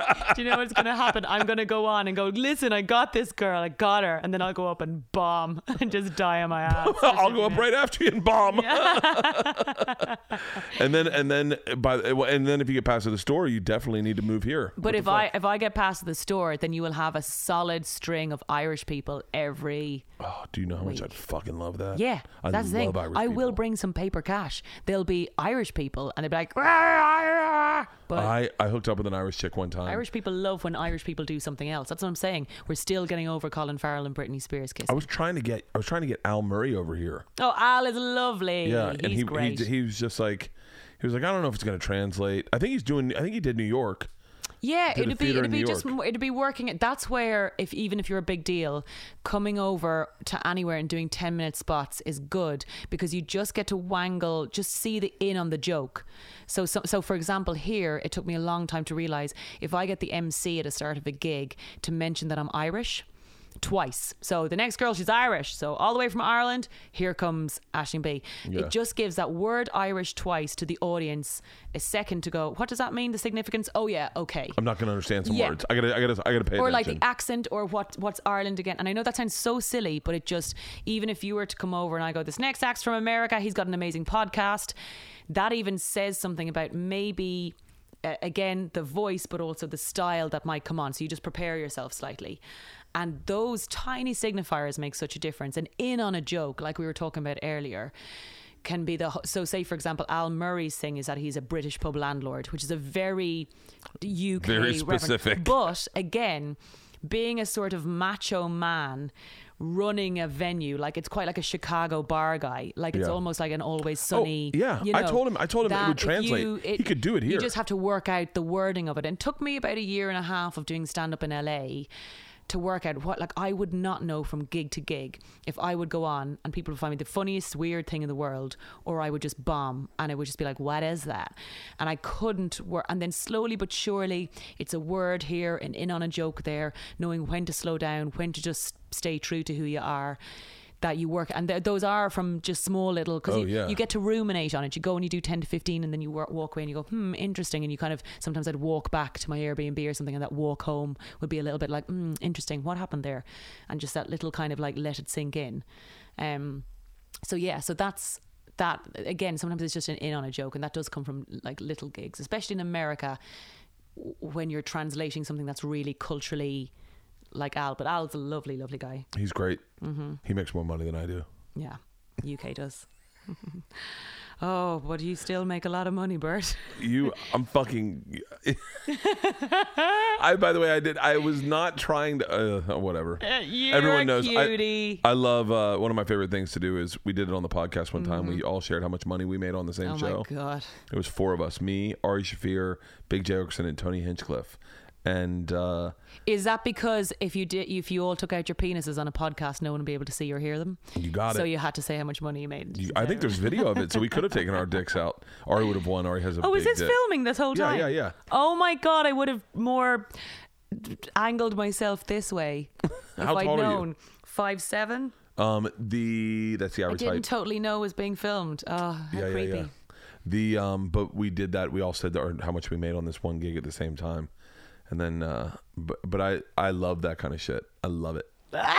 Me, Ari, and Tom lost transparency about what we made on gigs because we wanted to make sure we were getting paid fair. That is So we started telling each good other. to do, and I do that with my friends as well. It can fuck you over at times. Mm-hmm. Yeah, like when your buddy tells you what he made, then you go to the same venue and you're making less, and you try to negotiate to get your rate up, and then they're like, "How do you know what he made?" Yeah, and then you don't want to like dob your friend in. Yeah, and But then it's you do also on worth- accident, and then your agent reaches out to him. Yeah, that happened this weekend. Yeah. But then it's also like, you know, it's no harm a bit of transparency in terms of pay and wages, because it's really hard. We're all self-employed, we're on our own, and you don't know what's normal. And sometimes there is an element to a lot of us that's like, oh my God, I'm so lucky to be making money from this silly thing. Yeah. That we're all, sometimes it's hard to know when to be incredibly grateful that we get to work and we get to do this job, and how I'm so grateful that I get to and I get paid for it. But then there's also an element of, I'm with a union, I do hours, there's a certain level of being paid for your service, and not being so grateful that you don't try and pay your own bills or know what you're worth, because producers and people at the top are not apologizing for their wage packets. So you shouldn't always, you know, apologize for that you want to get paid for your product, which you've worked really hard at. So that 15 minutes, for example, I've toured around everywhere, and you know, you work hard, and then it's gone. Once you do that, you can't do that material anymore. It's not like a song with a musician. They get to tour it and tour a song. Or if you have a great story like Being the Machine, that you get to do it over. And I don't even know the story properly, but that in general, Well, you don't got get 13 minutes, I'll tell it to you. I'm joking. Speaking of which, I really need to go for a wee. I gotta go to the bathroom too. Oh Well, my we did God. a nice 2.5 hours, right, Halston? That was gorgeous. I really was a enjoyed great my time, conversation. Bert. And God bless America. And I hope that everyone watches Ugly Delicious, the cookery show, and Queer Eye for the Straight Guy. And I think it's the start of lovely things happening. It's everyone putting their hands up for a second going, I'm going to put down my gun. Well, I guarantee you they're watching Queer Eye for the Straight Guy now because you brought it up. Yeah. I guarantee you my whole family's in there either watching that I or... brought it up for Bert's wife and his kid, the lovely little cutie, when I came in, that they should watch it. They were trying to watch Steel Magnolias, and I was like, no, guys, get away from all that culture. Watch a reality TV show. I'm going to take an attempt at saying your name one more time. Here we go. Ashling? Yes! Ashling B. We never got to talk about the beautiful letter you wrote to your dad, which I think like I've lost friends to the same thing, and one of those that letter was absolutely beautiful. I read it and I was like much. I was really impressed, and I felt like I know her, but I really only knew that you through those two girls So dancing. I assume you've a lot of men who listen to this podcast. If you do, this is me genuinely not trying to plug my own work, but I wrote an article which you'll find on my Twitter or my Instagram about suicide and depression, and my dad took his own life, and I'd love for you to read it, just in case you're struggling or having a tough time. Yep. We're all pretty honest on this podcast. I talk about anxiety and PTSD, and a lot of guys come up to me after the show and they're like, "Oh my God, thank you so much for sharing." But you should read that this letter. It was a letter, or is it an article? It's an article with a little letter at the end. A little letter. Now I'm fucking talking like you. Ashling, thank you so much for doing this. Thank you so much, Bert, and thank you for having me. You're an absolute treat.